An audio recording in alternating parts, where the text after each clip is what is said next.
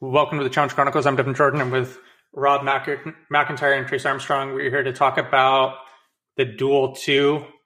We haven't done one of these in a while. Who knows when this episode will see the light of day? Most likely you'll be listening to this before a lot of other people will be, because we're planning on having this be the first Chronicles season that we do part of our bonus Patreon.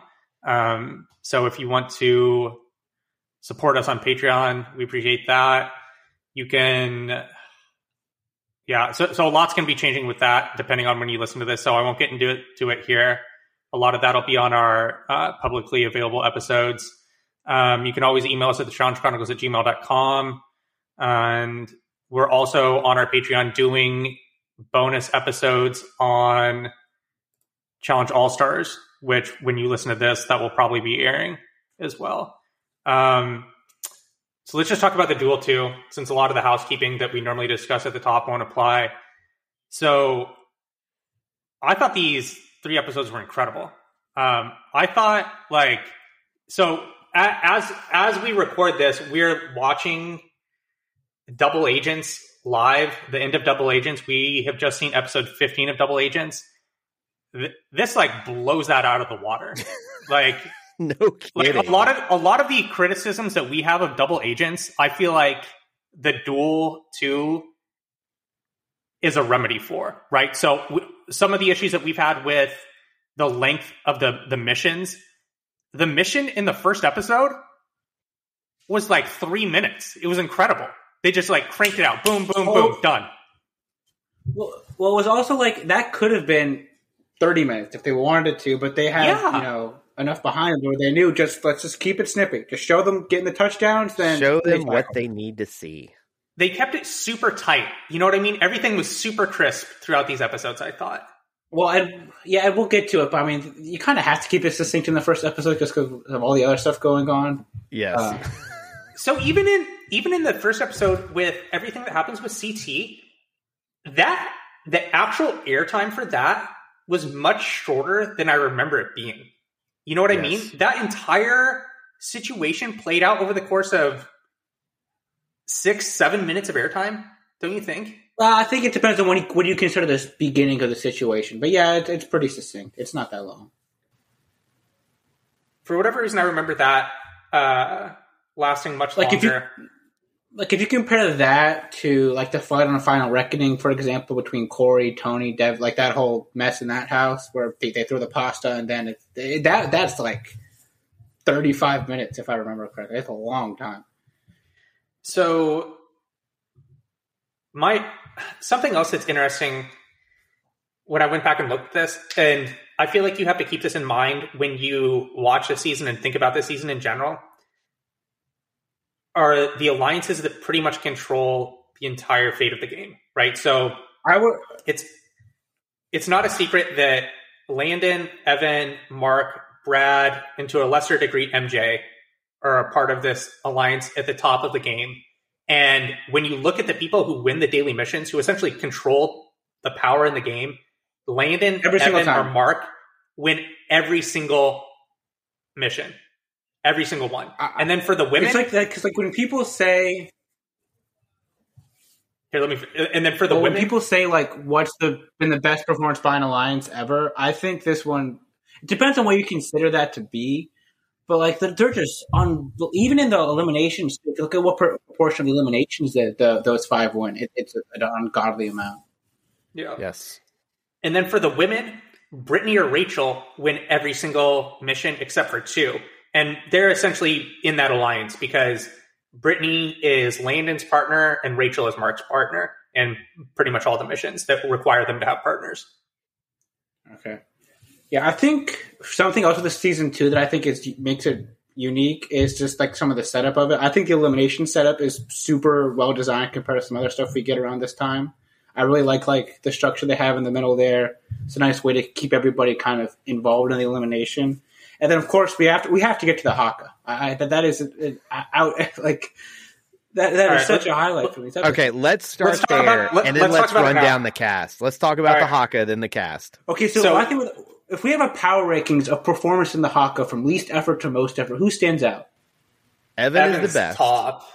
Evan's got to be most. I think. So tell people what you're talking about when you say the Haka, because some people may have no idea what you're talking about. They really might not understand. Perhaps. So the intro for the season is, if anybody's seen New Zealand perform in any like Olympic sporting event, they do this thing called the Haka, which is, look, I'm not an expert on New Zealand anthropology, but it's like a traditional New Zealand dance that they do before events, I suppose.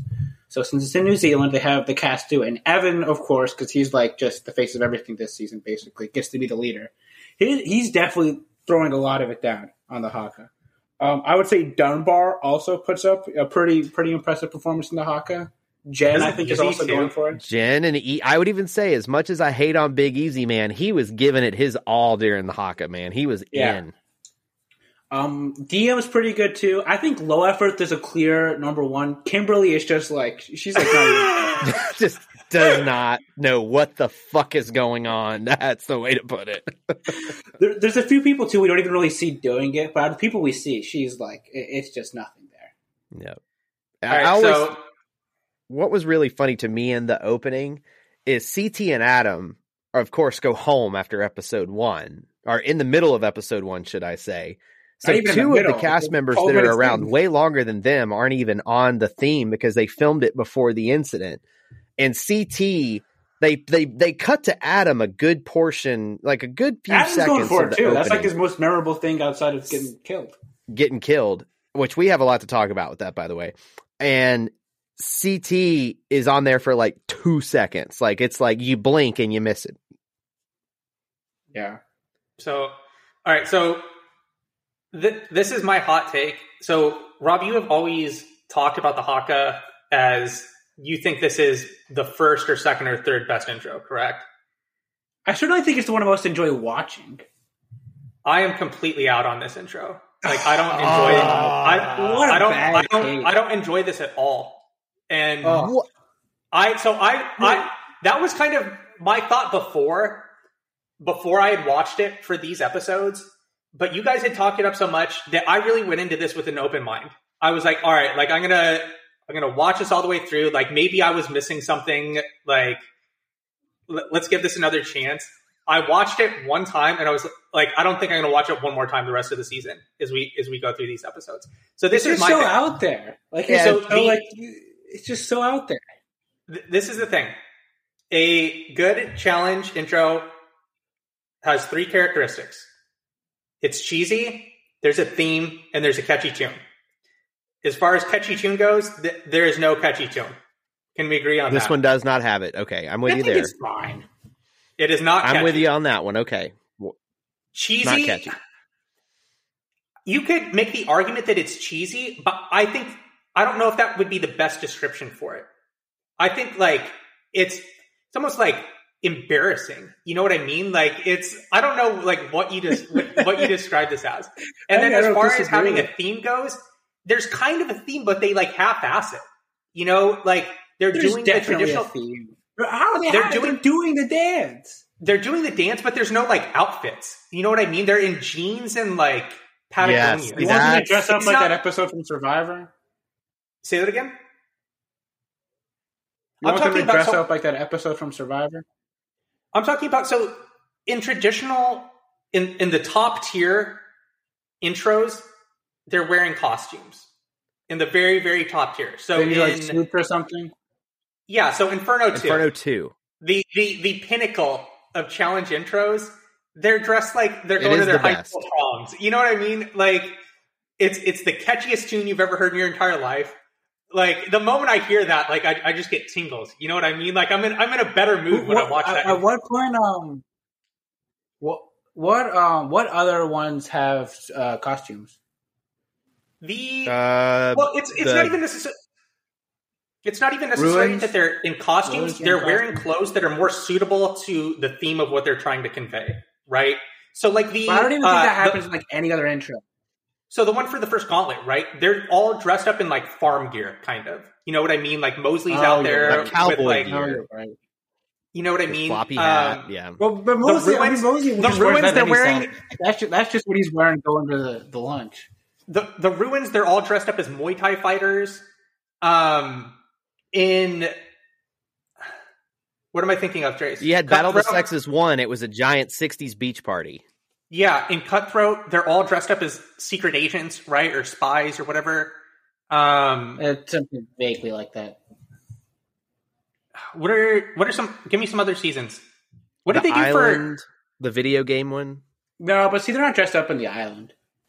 Yeah, so that would be something that, but they're kind of, I don't know. There isn't really a theme to the island, but it has the catchiest tune you've ever heard.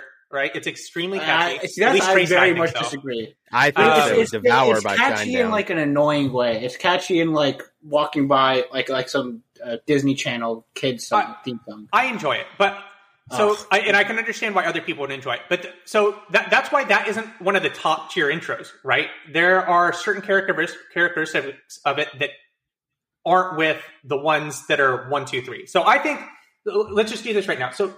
One is it has to be Inferno 2, right? At this point, can we even make an argument for a different one? Well, I mean, it might just be a personal taste. Somebody doesn't like it, but Inferno 2 is pretty good.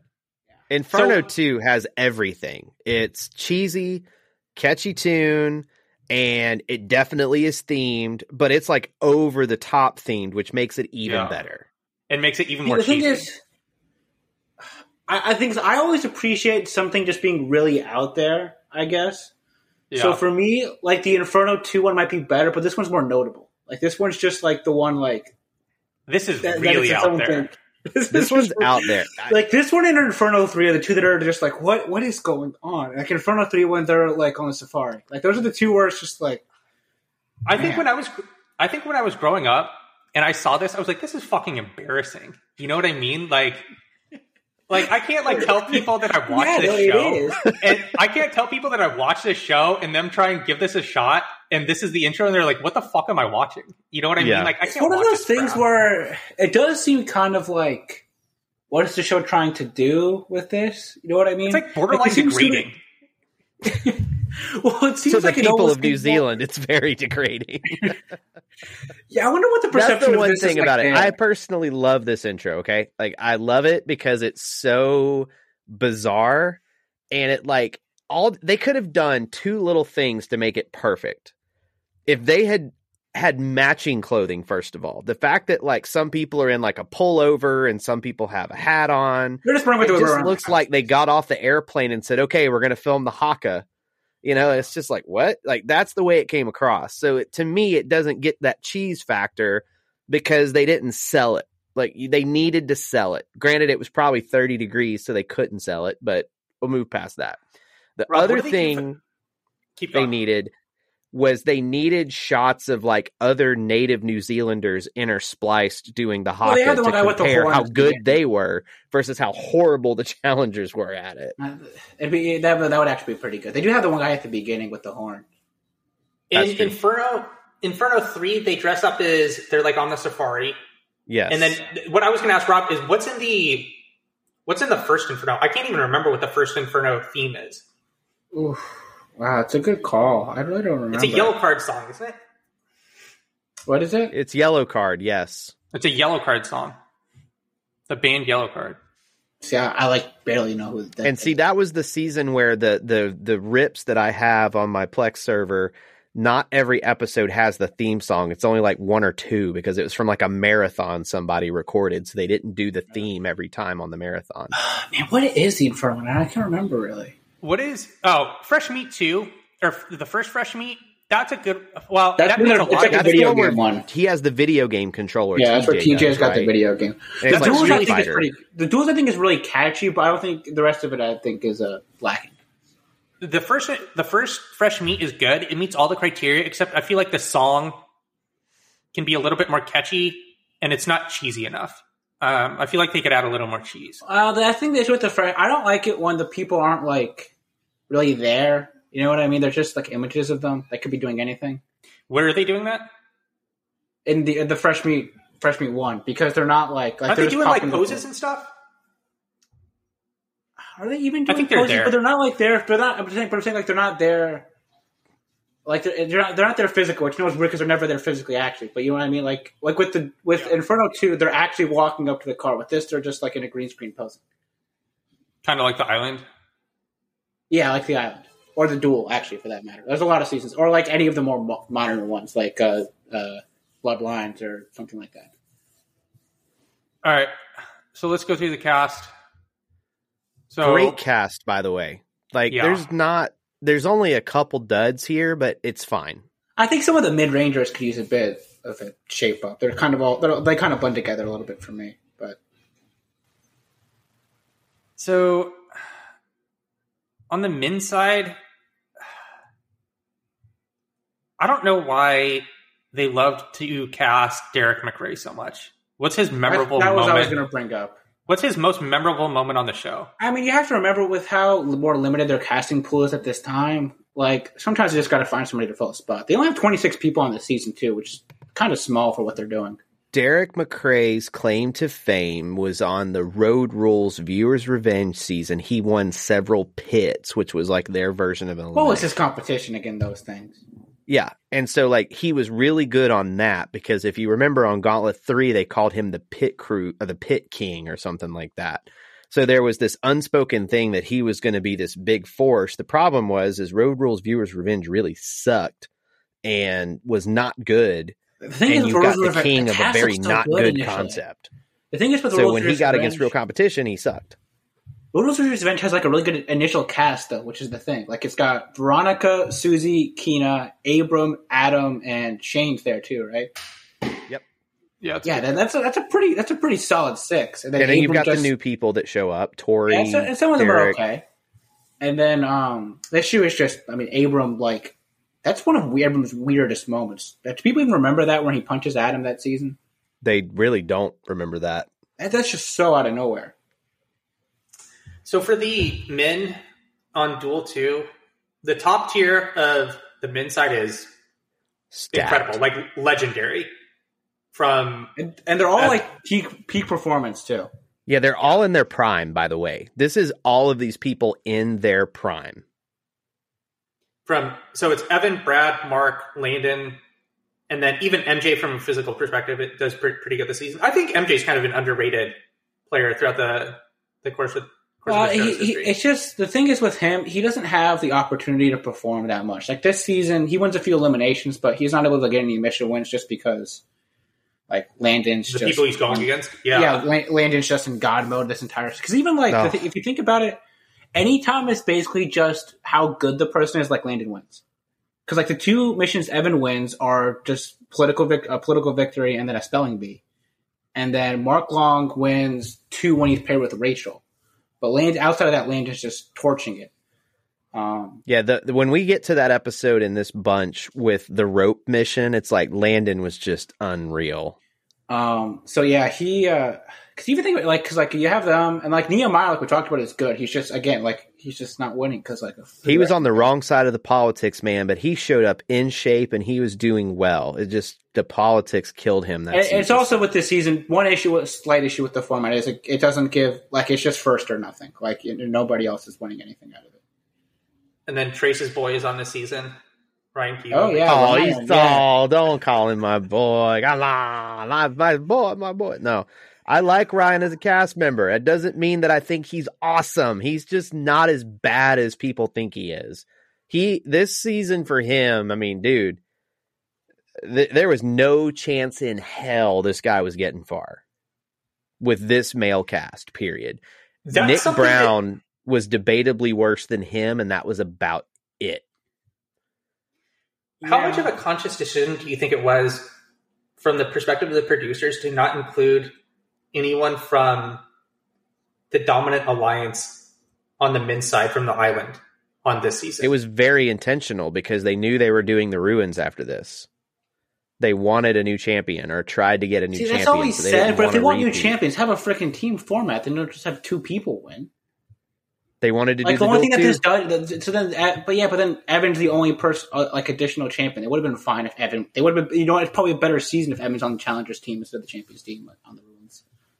There's no doubt about that, but yeah, that was what I've heard. The reasoning is they didn't want to put too many champions on the season. I could see it where the island was a very taxing season compared to anything else. Obviously, they're on an island, and it's also like. I mean, they just did not come off great. Like I could see it. Also, I mean, Dunbar's here. Dunbar was part of that alliance, even though he gets launched. But that is an interesting point, is there's only 2 people on the male cast from the island, and that's Dunbar and Ryan. I mean, also, maybe they wanted to take a seat. Like, maybe Johnny and Kenny were like, look, let's just not have the heat on us again. And, like, well, either than winning this season.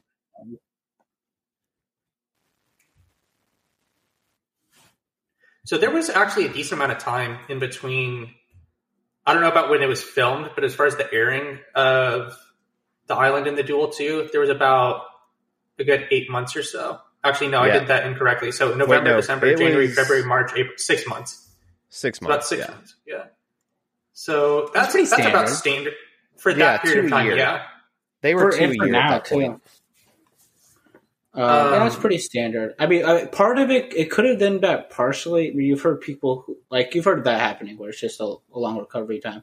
I really think about it just been from like a mutual decision from them and MTV. Like, look, let's just after how last season went from a public perception perspective, it's best to keep you guys off TV for a little bit. Honestly, Rob, I don't remember at the time there being really any public pushback. You have to remember I don't mean public like a public outcry, but they didn't come off well. I just think keep putting them on the bench for a season. I don't think it mattered back then, to be honest with you, dude. At all. Watching the show during this era, nobody was complaining about their behavior publicly that I remember. Well, but they didn't have a forum to do that, though. Really, and that's part of it. You know what I mean? That's why it didn't matter. That's what we mean. Yeah. Yeah. That was 13 years ago. Twitter was barely a thing at this point. Twitter came out in 07, 08, and so there weren't that many people on it. Facebook was just getting big. It's also not that many people did that many seasons consecutively back then. That's also true. That was the other piece of this, is they really did try to space out seasons, and at that point, Kenny and Johnny had been on 3 and 4 in a row in Kenny's case, so I think it was just time for a break in their eyes. Derek's on a few in a row, but Inferno 3, he's an alternate, so he's not really supposed to be on. He takes a seat on Gauntlet 3. They could, I don't think, I don't read that much into it. Okay. So, for the men's side, I don't know if there's anything. We also have to remember, too, that CT was supposed to be on this season, right? And so, if you lump in CT what shape do you think he was in? He looked like he was in pretty good shape. So if you lump, he was in better shape then than he is in this season for sure. Which that's not really a high bar to clear, but Well, yeah. It would have been interesting to see him and Landon going against each other on some of these missions. Yeah, they had been on a season together in the past, so they were in the Inferno 2 together, and then they weren't in Landon's first season, but they did have some experience going against each other. All right, let's shift over to the women's side. This is where things get a little murkier, because the top half is really 3 people. There's Rachel, surprisingly Brittany, because this is Brittany's first challenge. She's a really interesting case for me. Yeah. I'm a really big Brittany fan. I don't think we've ever talked about this. I so would have guessed that going in. I wish I would have had Why? Oh, definitely. She's just your type of competitor. Yeah, I would agree. I like her too. I think she's she's not doing a ton from a story perspective, but it's also not I think it was just a different time in the show, where if it was now, she would have been more active. Yeah, I think the thing I walked away from these. By the way, I watched 5 episodes last night. I was so hooked after the first 3 that I kept going. Okay. I was shocked that we never saw her again on the show, because she was well liked by no one had a bad word to say about Brittany on this cast. No one at any point said anything negative about her, which is shocking for new people. As a rookie, the only person that called her in is arguably one of the worst competitors. DM calls her in at the end too, right?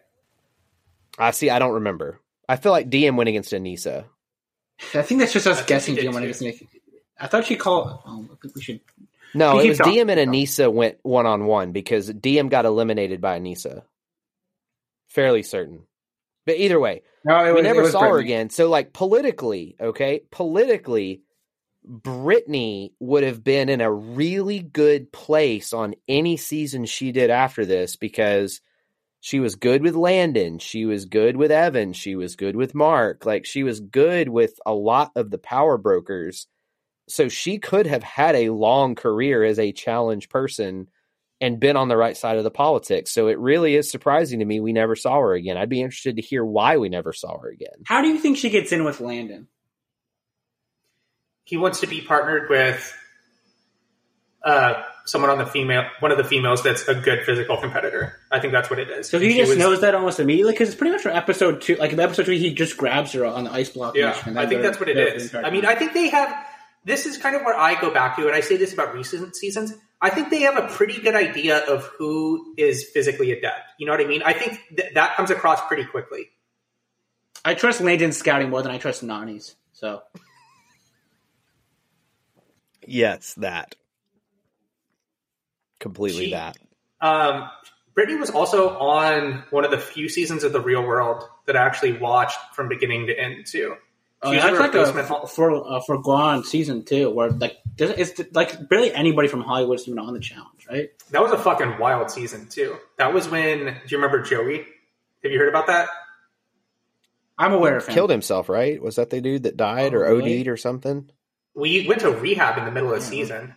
We're getting dark early here, man. I wasn't expecting. I'm sorry. Like, it was a weird season. Yeah, I think the whole thing. I don't know if he committed suicide, but he did pass away. I guess we should state that. I don't know. He did pass away. Wow. And then Dan came from that season, who was on the island and never made another appearance. And then Nick, who was on this season, and the Ruins, was on that season. But both Brittany and Nick were replacements. Was Kim on that season? What season was Kim on? She was Real World Hollywood. I thought she was, yeah. She was like the person who did the most seasons out of anybody. And Joey was an accidental OD, so when he relapsed, he accidentally OD'd. Okay, thank you for looking at that. He was on Celebrity Rehab too, I think. Yeah, he was, because I remember seeing that. For whatever reason, that Celebrity Rehab show was on at a time in my life where insomnia was a thing for a while. Probably because I was working overnight shifts, and then when I quit working overnight shifts, I still couldn't sleep at night for a while. And Celebrity Rehab was on VH1 all the friggin' time. So somehow I wound up seeing every season of that show, and I didn't really enjoy it. Really? But it was just on. The best thing to get you to help sleep? I think it maybe kept me up by the... Yeah, exactly. Yeah. Let's get into episode 1. So episode 1 begins. They start the season in New Zealand. Or, well, actually, hold on. Before we get into episode 1. So what was your initial takeaway for these 3 episodes, and was it different than kind of what you thought it would be coming in? Or did we both think that we would think of these favorably and that's what it meant, or was it a different experience? I've always loved Duel 2. I remember liking this season. I've seen it several times, but now that we've gone and intentionally watched these shows as part of the Chronicles, I underrated how good this season is, because I went into this knowing I was going to like it, and then I liked it more.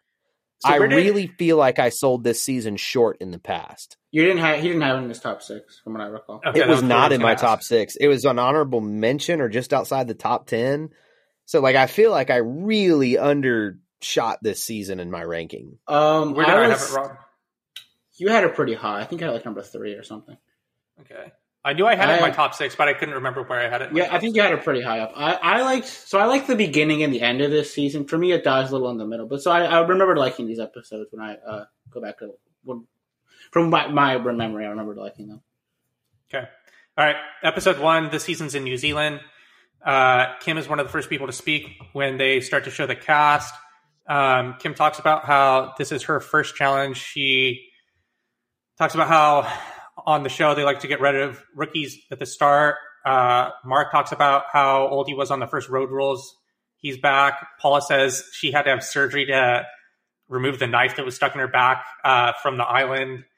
Brad says that Tori and her are now engaged. Rachel says that her relationship with Jen ended on the island. Evan says that every big guy on the cast is here. We can yada yada through a lot of this. We get to TJ. Okay, well, one quick takeaway, real quick. Paula has a quote where she says that Lena's got to go back home, so she's not going to like mingle with him. Doesn't Dunbar too? I don't know. Who cares? It's Dunbar. Yeah, but that's definitely a plot. We'll get there in a few episodes. That's definitely a plot line. I caught that. It is a plot line because then he starts crushing on Kim and gets all upset. That's like a. Who knew there would be women fighting over Dunbar? Like, it's just not. No, I don't know. All right. Also, Mark Long at one point says he would only come back if they did an individual season. He comes back later for X's, obviously, which is not. But were they more forthcoming with what the formats would be back then, you think? Or is it just Mark Long's got an in, so he knows? Potentially. Or I think it may be one of those things where they tell them, you want to do this season. You know what I mean? Yeah. Like, this is the type of season that you would want to do. Just like how when for this last... for Survivor season 40, when Jeff called like Parvati, he was like, this is the one that we need you to come back for. You know what I mean? Like, and then like people start to piece together the other people that are on the cast, and they kind of figure it out that way. But then you realize it's all winners before you show up. Yeah. All right. So they get to the Duel arena. TJ tells them it's the Duel 2. We're introduced to the elimination set. Rob talked about it before. This is a good one. Teammate TJ tells everyone the format. Every challenge there will be 2 winners, 1 male and 1 female. They will decide one person to keep in the game. That person will then decide another person of the opposite sex to keep in the game. This will continue back and forth from man to woman until there is only 1 man and 1 woman left who has not been protected. These people will then go into the duel. Each of these people will pick one person to take with them to go into elimination against. Every person can be selected by these 2 people, except for the man and the woman that won the daily mission. And then the editors have fun with this.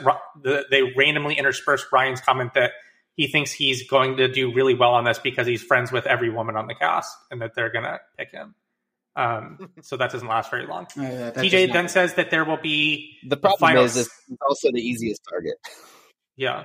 TJ says that there will be a final 6. The winner will get $100,000, second place $35,000, and third $15,000 with prizes along the way. This is where we get the intro, and then we get back to the house. Easy says it's organized chaos. This is, Rob, what you mentioned. This is where Paula kind of gives her take on what she thinks about all the women on the cast. We get a hot tub scene with Brooke, I feel like we just got to Ryan, get to the main Davis. event here, right? Say it again. I feel like we just got to get to the main event here, right? This is all a lot of... All right, here, we got to get the build up to the main event, though, because that is important. Yeah, I'll fly through a lot of this. We're 35 minutes in, and this is a burying the lead here. Yeah. Brooke, Ryan, and Davis have a hot tub scene together. So this is where we start building up to it, right? So DM talks about her relationship with CT and how she saw how CT treated her on Gauntlet 3 and wasn't okay with it. She says that she ended her relationship with CT and told him that her career comes first. And that's such a slap in the face if you're a guy. It's just like, fuck off. You know what I mean? And so this career comes first line comes back multiple times within the next 10 minutes of runtime. Yeah. And by the way, DM is an expert at storylines on this show. She did not watch Gauntlet 3 and break up with CT, in my opinion. I really don't think she might have been upset by what she saw. Maybe that was like the straw that broke the camel's back. But saying that's the reason is not because of that career first line. Like, all right, the way CT was grinding that in the fight that is about to unfold in front of us, my first thought is she decided to build her career and she did not want to get tied down to anybody. And so she didn't. I mean, I think it's pretty hard. She told CT career first, and then in 5 years, we'll see where we're at. And maybe she meant it, maybe she didn't. But it came across to me like that's why they broke up, not so much what happened on Gauntlet 3. I mean, to me, it's pretty hard to give an authority. I bet you, dude, if you ask a lot of people why they break up with somebody, they can't narrow it down to just one reason. Monocausality is often stated, but rarely the case. Yeah, people do things for any number of reasons, right? Like it's not always one thing. Yeah. And that's why I'm saying, like, her saying that was the primary to me didn't ring true. It's like, that might have been the straw. Don't necessarily believe that it was the main I don't think reason. she framed it that way. At least I didn't take it that way. That was the way I took it, at least. So maybe other people take it another way. I took it that way. I took it as just like, I mean, for one, again, we're watching a TV show, so what they're showing up for confessional is one thing. But I took it as just that's one thing she saw that. And look, he comes. We watched the season not that long ago. He does not come off great on Going. No, he comes off really bad. He comes off real bad on Going. Really bad. Like he comes off almost as bad as that as he does on like these seasons when he's getting kicked off. Basically, like it's not a good scene for CT. Yeah, it was like an act of God that he didn't get thrown off that season somehow. I think it's because DM kept him from getting kicked off. Personally, yeah, probably. If DM's not on that season, he probably gets thrown off. He's gone some point. All right. Yeah. So that eases us into the main event. We get a little bit closer here as Robin hears what she thinks is Siobhan having sex in the bushes outside. On the roof. Then they show Siobhan and CT walking back into the house out of the dark. Other people confront Siobhan about it. Siobhan is adjusting herself, by the way. She denies CT it. is too, isn't he? I don't recall. Robin debates on telling DM. They have a birthday party for Kim. Everyone dresses up. They start dancing. There's some hilarious costumes here. One of the real quick thing here too. Well, real quick thing. Is that from a different night? Because if you look at the night when they're in the fight and the night when they get in the night when they're in the fight and the night when this happens with Siobhan, they're in the same costume, they're in the same outfits. They're in different costumes during that.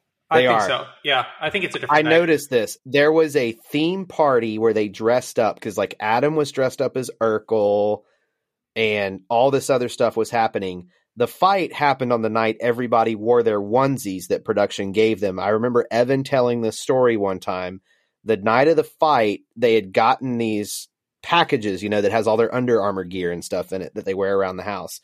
In it was a onesie, so they decided to have a onesie party. So we are seeing 2 nights interspliced to help tell the story. But that other night isn't like relevant at all, really, is it? Which night? Well, that's where some of the conversation between DM and certain people happen, and then it cuts to the next one where she's talking to Adam. So some of the DM interactions are from 2 different nights. Because if CT's fighting Adam the same night he hooks up with Siobhan, how is there any discussion yet? I think the hookup happened the first night, and the discussion is happening the night of the onesie party. But because Adam is in a onesie when he fights with CT. He's in an Urkel costume during the costume party. Right. And CT speaks off with Siobhan. But the rest of the cast was not wearing the onesies during the other one. Maybe so. That is always a timeline thing here. Maybe he just changed. Adam changes back and forth. What is Mark Long wearing in both? Does he have a onesie in one and not in the other? Yes, he's wearing the onesie in one, and he's wearing like the Bret Michaels outfit in the costume party. So I guess that the Bret Michaels outfit, he's wearing that. I remember one. It is hilarious too with the CT Adam fight because everybody's in like these in onesies. Well, he's in the Bret Michaels get up in the fight. Did either of you notice how wasted Isaac is while this is going on? So while I didn't know this. I've probably seen this fight like a dozen times. You know what I mean? Yeah.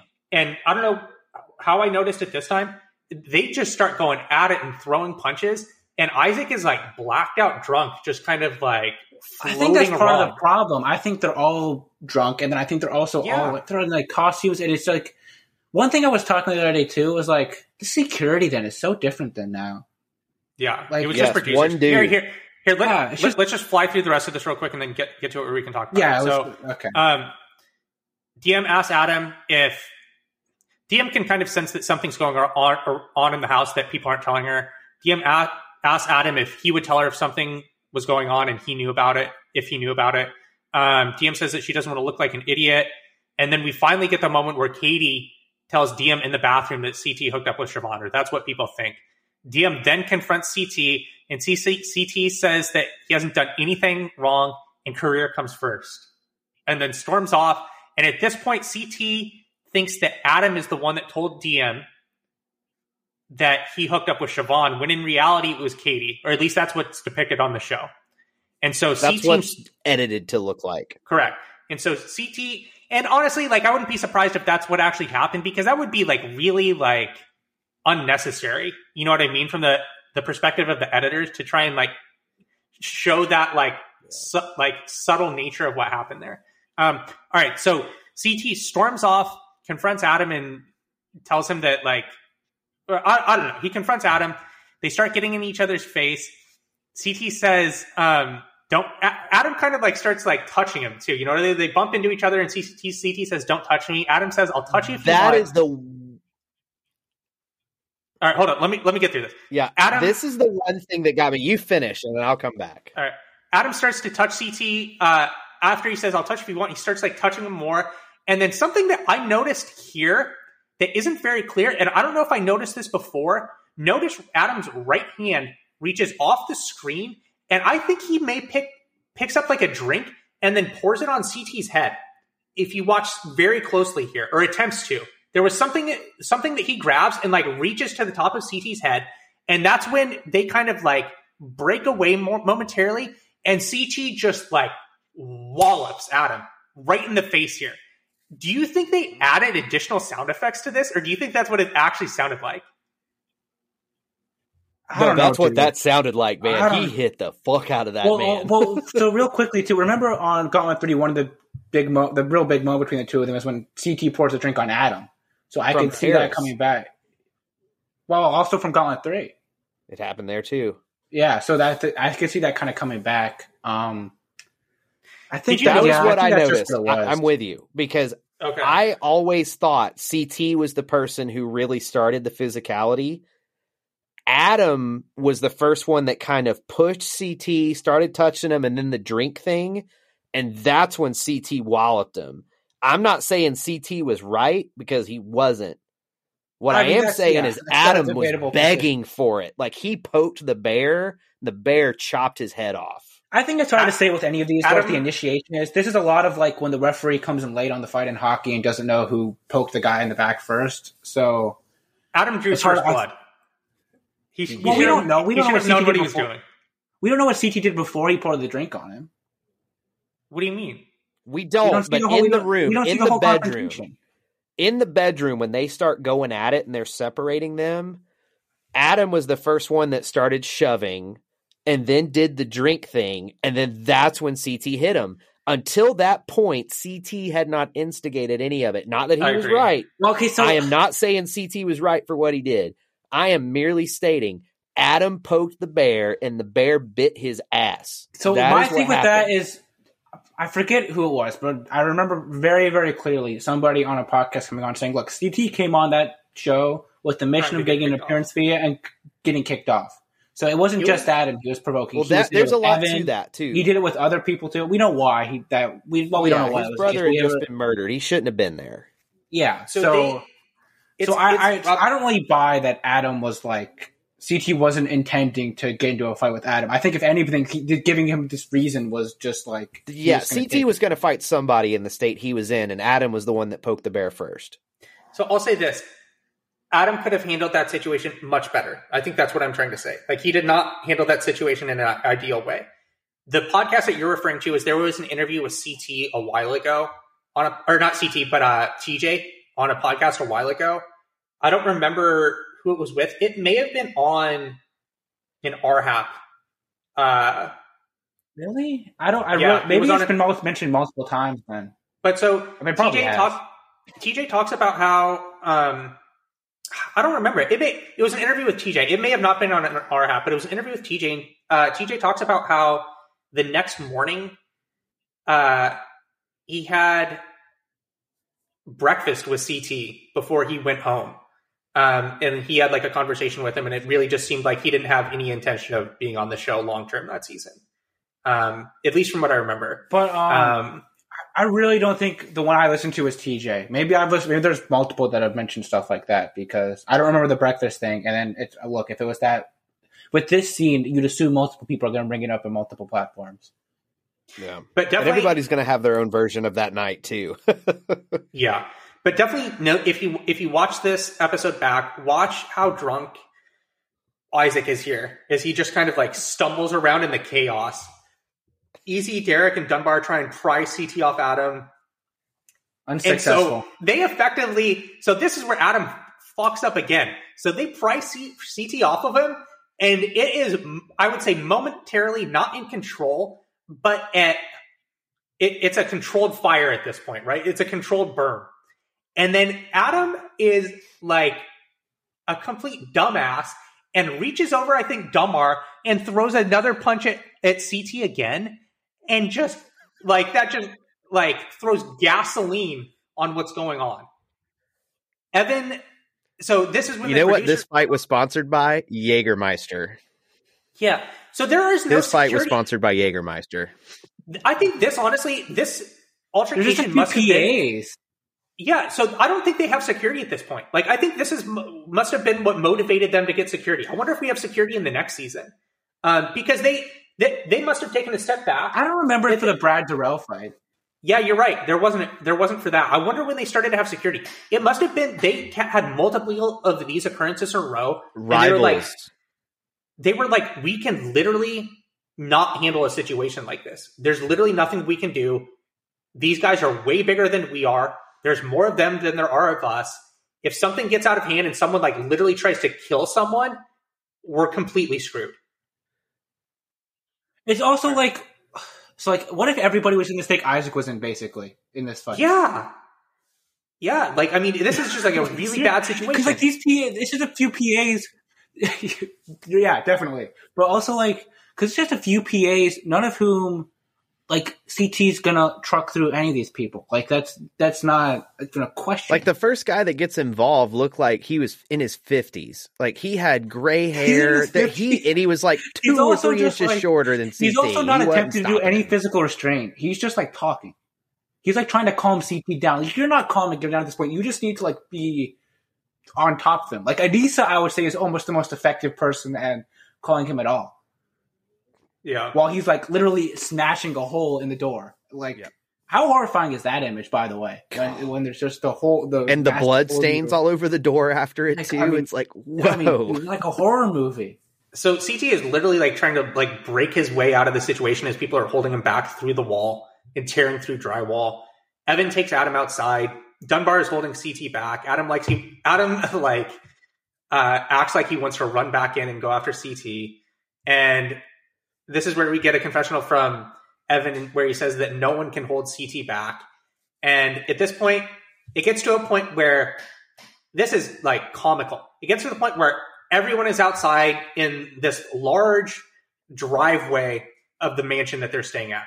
So everyone in the house, production, Adam is on one side of the parking lot and CT slowly makes his way over to Adam. And it gets to the point where, I don't know if like CT lulls everyone to sleep, but he makes his way over there where he can get close enough and gets his hands on him, has him for a moment. Adam escapes. How does that happen? I don't know. Adam is now like running around the parking lot with CT chasing him. Also, remind you, they're on asphalt next to a stone wall as this is happening. Yeah, and then so Adam is running away from CT. CT is chasing Adam, and then everyone in the house and production is chasing after CT. So DM then comes out of the house, starts going crazy, starts crying and saying that she wants to CT because she thinks that she will be able to get him to stop if he sees him. And this is where we get the... Well, real quick, two quick things. Go. I will smash his head and eat it. Yeah, that's what I was going to do. Rob, go ahead. It's Derek. Well, it's Derek who's saying get Adam out of here, right? While they're still in the house. I think get him out of here. Derek keeps screaming, "Get him out of here!" I think it's either Derek or Dunbar. I think it's Derek, but I'm not positive. Who are they motioning to? Is it production? Mm-hmm. Okay. Yeah, I don't get why they just don't throw Adam in a car and just take him away. Seriously, what are they doing? This is what I think it is, Rob. I don't think they have enough bodies. They just don't have enough resources. You got to drop the camera at this point. This is a massive liability. No, Rob. No, you're filming. You're filming every second. You're thinking this is gold. we are winning reality TV gold with this situation. I mean, it's horrifying, but we're gonna get people watching. Because Evan and Jen pull Adam out, and then Jen asks him what happened. He's just like, "Look, Chris happened," and then that's when CT comes charging out. This is like, I was going to say top 10, but it may even be top 5 most like iconic, like for better or for worse, iconic moments of the show's history. Right? This is a weird one because this is also a moment like, look, I mean, from a health and a liability perspective, this is horrifying, legitimate. Like it's TV, so it's what it is. But like, if you were there, you can imagine just like, even if you're not Adam, if you're just somebody else involved in the fight, dealing with that situation, like, you don't know what kind of collateral damage you could suffer in this. They're on asphalt at the end of this fight. Like, that's a horrific situation. But it's also now, it's just something that kind of bothers me with the way that they handle these things on the show. The show advertises this like any other of the most notable moments on the show, when in reality, it's a massive failure of security on their part. Yeah. All right. So we get the quote here. Someone in the background, and I can't tell if it's Evan that prompts it. I think it's are you sure? It sounds. I'm pretty confident it's Evan. I do not think it's Isaac. I think it's Isaac. So it doesn't sound like Evan's voice if you watch it back. He says, so in my notes, I write someone ? Because I can't definitively say who it is. They say, quote, what do you want? What do you want? You won the fight. It honestly does sound like Isaac now that I think about it in my head again. But they said, would Isaac even be in a state to say that, though? I think Isaac was too wasted to put that. You're right. I really think it was Evan. You're right. I think it's Evan. Pretty sure it was Evan. What do you want? You won the fight. CT says, I don't give a fuck. I win every fight. Same person says, quote, you want him to die? And then CT responds, you kidding me? Yeah, I will smash his head and eat it. And that has been on... Smash his head and eat it. Like, countless amounts of promotions. That carried the show for a period of time. That was like one of the like most used clips that was put in the challenge. Just when CT was brought in as a mercenary on Cutthroat, that was what they show is that line. I mean, it's easy promo material. I mean, that is a pro wrestling 101 promo, that right there. It's horrifying because it was a real situation. That's the thing, dude. This is one of the scenes from the show. Like this is like a scripted television moment and happening in real life. Yes. Like this is yeah. Like if you're trying to write a horrifying situation as an act of fiction, what is playing out is a very excellent act of fiction. The problem is it was real. Yeah. So I'm trying to think of, I don't think we've ever talked about this, but this is one of the scariest moments in the history of the show. And I think I can only think of two that would come close. What are the two?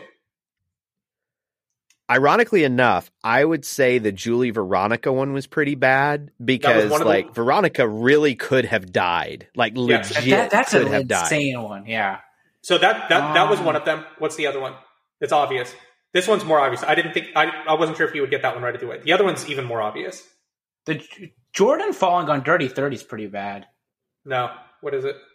Guess again. No. I mean, that's a pretty bad one, though. The parachute company is like... And he hit hard, too, man. Like, that was pretty freaking scary. No, the other one, though... Come on. It's not Johnny getting beat up in the bar in the Czech Republic. There's definitely an obvious one I'm missing here. I can't believe you guys haven't gotten this. It's not Joe on Gauntlet 2 and all the cops are showing up and all that stupidity. Oh, God, no. What are you talking about? Dude, she's just making a phone call because she's not used to that. Well, I think it's just scary to have like cops in another country that have no idea what the hell is going on showing up to something like that. That's pretty freaking frightening to me. If I'm in a foreign country, I want zero interaction with the police for any reason. I don't know, Devin. What am I missing? It's Brad and Darrell. Oh, for the ruins. You think so? I don't think so. Brad goes bad. I don't think it's close to this. I think the Jordan one is way worse than Dirty 30. So the only reason I say that is because like a physical situation. Yeah. I think I had heard a podcast at some point with possibly Evan or someone else. I can't remember who where they said that or it may have been Susie. Or I can't remember. It was someone on the ruins, and they said that was the scariest moment that they had ever been a part of in the course of the show. Darrell was like a trained boxer, and he beat the fuck out of Brad. Like, it was Brad's face after that was scary. Yeah, I think in terms of like physical endangerment, I think the Jordan one is worse by a decent degree. I even think like some of the like Georgia like passing out basically on War of the Worlds 1 finals pretty bad. I was gonna say Big Easy and Gauntlet 3, but I feel like everyone on that team was just more upset about losing money than they were about. Well, they probably were, which was actually probably worse for the situation. Like, they're not concerned for his health. They were just like, cut him loose. just go. Yeah. He's dead. They're legit like, don't even give him medical. They're saying we're not going to give him medical care. Just have Evan and like CT carry him to the end. All right. So what's hilarious about this is after CT has that quote, they flash to Adam sitting down in that house with just like an ice pack over his eye. Like there's like blood all over his hand too, dude. If you see it, it's like, man. It is pretty scary. Also, I think even more like crazy than the CT quote is him wiping the blood off his face with Adam's onesie as he's sitting in the car. That was a thing. Like, what kind of there's another thing? If you madness is that, man? This might be the most unintentionally hilarious part of the entire fight. Landon is in like a hot purple, yellow, turquoise tiger stripe onesie. And he's wearing like glitter on his face and eyeliner. He got in the car with Adam to go to the hospital. If you watch the tape back, can you imagine being in the hospital and this dude's been beaten up, and then the guy with him gets out in a purple onesie with glitter and eyeliner on? Like, what? If anybody's seen Guardians of the Galaxy Volume 2, he legit looks like one of like the High Priestess's warriors that's just plated gold. Yeah, it was unintentionally hilarious because I played that scene out past when what we saw. I was like, man, when they got to the hospital, there was some really confused people that showed up. Man. So as CT gets in the car for production to take him away, Diem says something to him from the side, and CT caps off his moment on Duel 2 as he's taken away, and out the door says, "Career first, good luck with it," and exits the season. Adam gets thrown out too. And he also was like, "Why are you crying? It's not like we're together. Why are you crying?" Well, we also missed when he says he could have the whole freshman line quote too from earlier. When was that? Dude, that's like, dude. So I had never heard. Remember when Mel Gibson like freaks out on his girlfriend, like wasted? On the cop? No, on his girlfriend, and his girlfriend like records it or something. Do you remember this? I remember very Alec before Baldwin, my time, but not that one. No. We're going to have to take this one offline. I don't think I can say this. Yeah, we can't say. If it's what I'm thinking it is, don't say I feel like anything mentioning Mel Gibson is going to be risky territory to talk about. Yeah, we'll talk about this later. What you just said reminds me of that, though. All right, so next morning, Diem says she feels empty with CT gone. She's upset. Derek says seeing CT and Adam gone is good for the game. So Siobhan here makes the argument to Ryan that she actually did not hook up with CT. Evan and Paula, this is where we actually start to get into some of the game. Evan and Paula, like, this is where their alliance becomes known to the audience. In the mission, all right, we get our first mission for episode 1. Hey, before you do that, though, do you think a single member of the cast believed Siobhan when she said they didn't hook up? No, probably not. I think it's almost an irrelevant thought at that point. It's not even something I would be thinking through. Well, it plays into why she got thrown in because, Jen basically said, like, don't do that. No, that's true. It does. Like, I think it played a lot into it. That's why I say. I think it's with that. So we'll get to that when I talk about it. But, like, if you're going to throw in somebody for hooking up with somebody else's ex on the show, isn't everybody just going to get every elimination? Yeah. Well, people like Diem more than some of the other people. Yeah, I thought about that too, Rob. It's kind of, I think that's the reason that they like pinned on the board, but there was more to it beyond that. All right, so TJ introduces MJ and Nehemiah as the replacements for Adam and CT. MJ says has a 2-year-old girl at home, and he's here for the money. How quick do you think they bring them in? Do you think they had them on location? Like, were they doing that yet? No. Or did they have to fly them in? I wouldn't be surprised if they had to fly them in. Because they have two. Do you think they just took it? It sounded like they did. They have two. Yeah, they probably just took a day or two, dude, after that. Yeah. Yeah. So there's no way, because even MJ in his confessional kind of said, like, hey, do you want to do this? And he's like, okay. And so that's why I was bringing it up. Yeah, I think you just, like, when you have a situation like that unfold, you're like, guys, we'll take a day or two here to kind of gather ourselves. And I think that's also why the end of the season feels a little rushed. The mission for episode 1 is Last Man Standing. Men and women will complete separately, and there will be 2 phases. There will be 13 men and 13 women. The men will compete in one heat, and the women will compete in another. Each heat will have 2 teams of 6. One member will sit out and not automatically make it to the next phase of the mission, and this person will also not have to compete in the duel for the first episode or for the first cycle. Teams will start at the center of a rugby field with the ball in the middle of the field. The object is to take the ball from the middle of the field and make it into the end zone on the opposite side of the field, while the opposing team tries to take the ball away from you and make it to their own side of the field. The team that scores first makes it to phase 2, and then phase 2 is pretty stupid. The person that starts sitting out, so the person who is immune from the duel, goes onto the field and attempts to tackle members of the winning heat as they run into the end zone. The person that they tackle will then shift to the tackler's team and repeat the process again to tackle remaining players that won the first heat. And this process will continue until there is only one person left from the winning heat until there's only one person from the winning heat of the first heat. The winner gets an Xbox 360 and is safe from the duel. You didn't like this one? Trace? I think it's worst challenge of the season. Really? It's the worst one of the season.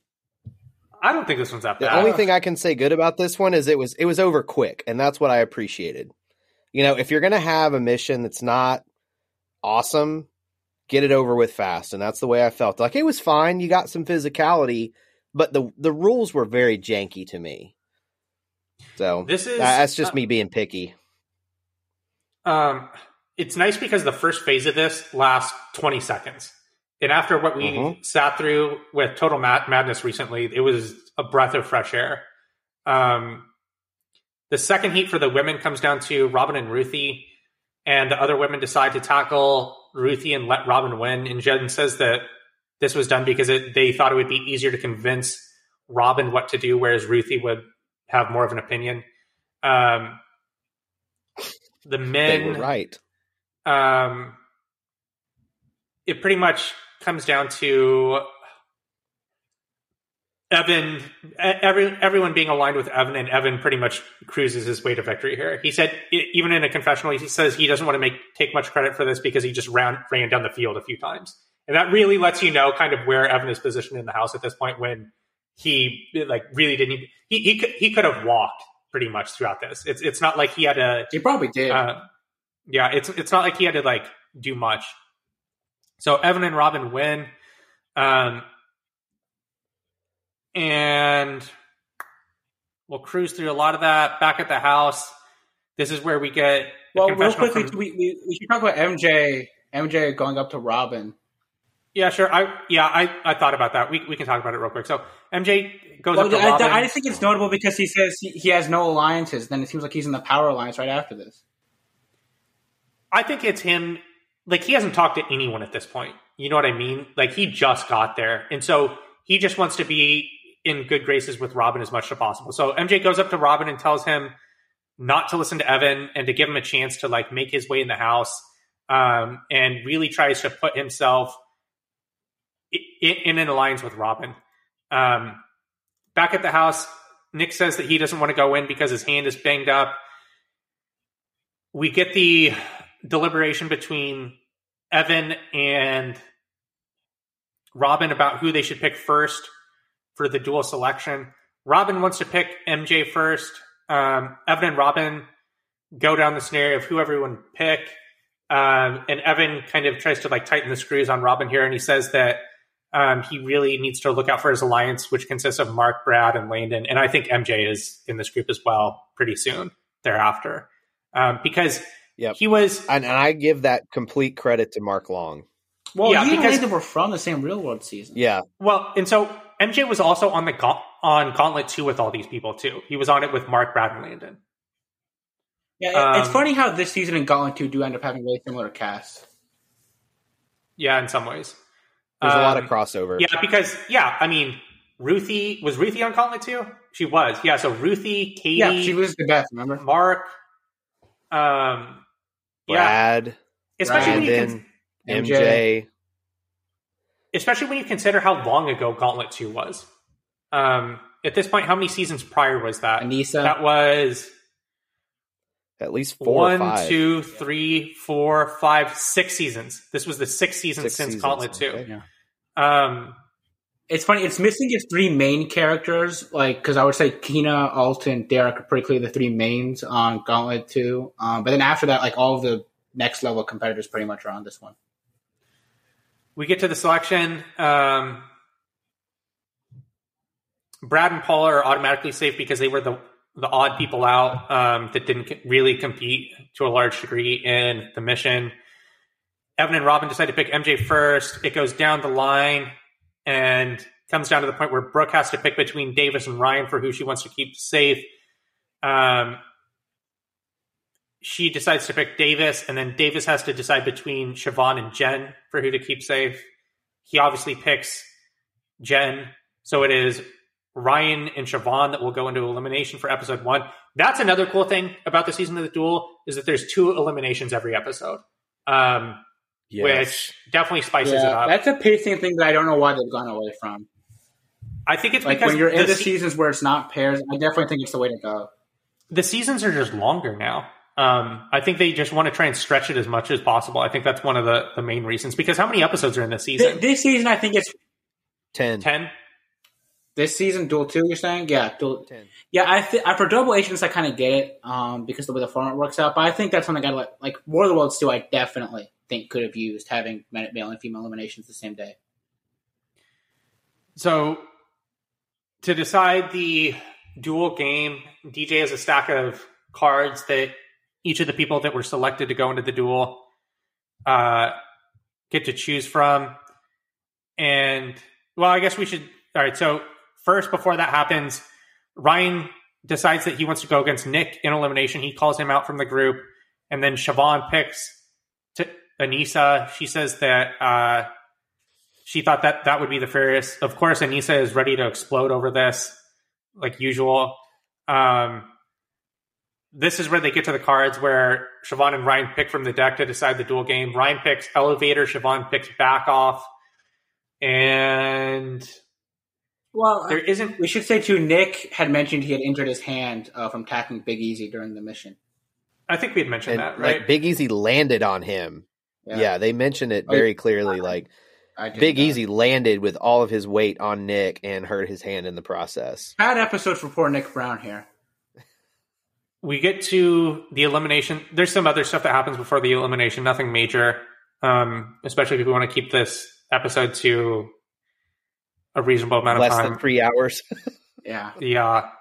So Ryan says he's more confident in going against Nick because he's actually done an elimination before, and Nick's a rookie. The winner receives a Slacker G2 radio player, whatever that is. This is where Nick says he has a cracked bone in his hand. They will do Elevator.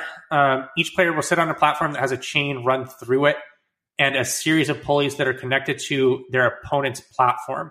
As they pull on the chain through their platform, it will raise their opponent's platform in the air. The first person to raise their opponent's platform to all the way to the top of the end of the pulley system wins. And they start going. Nick says he reaches a breaking point with his hand. Ryan wins. Nick goes home.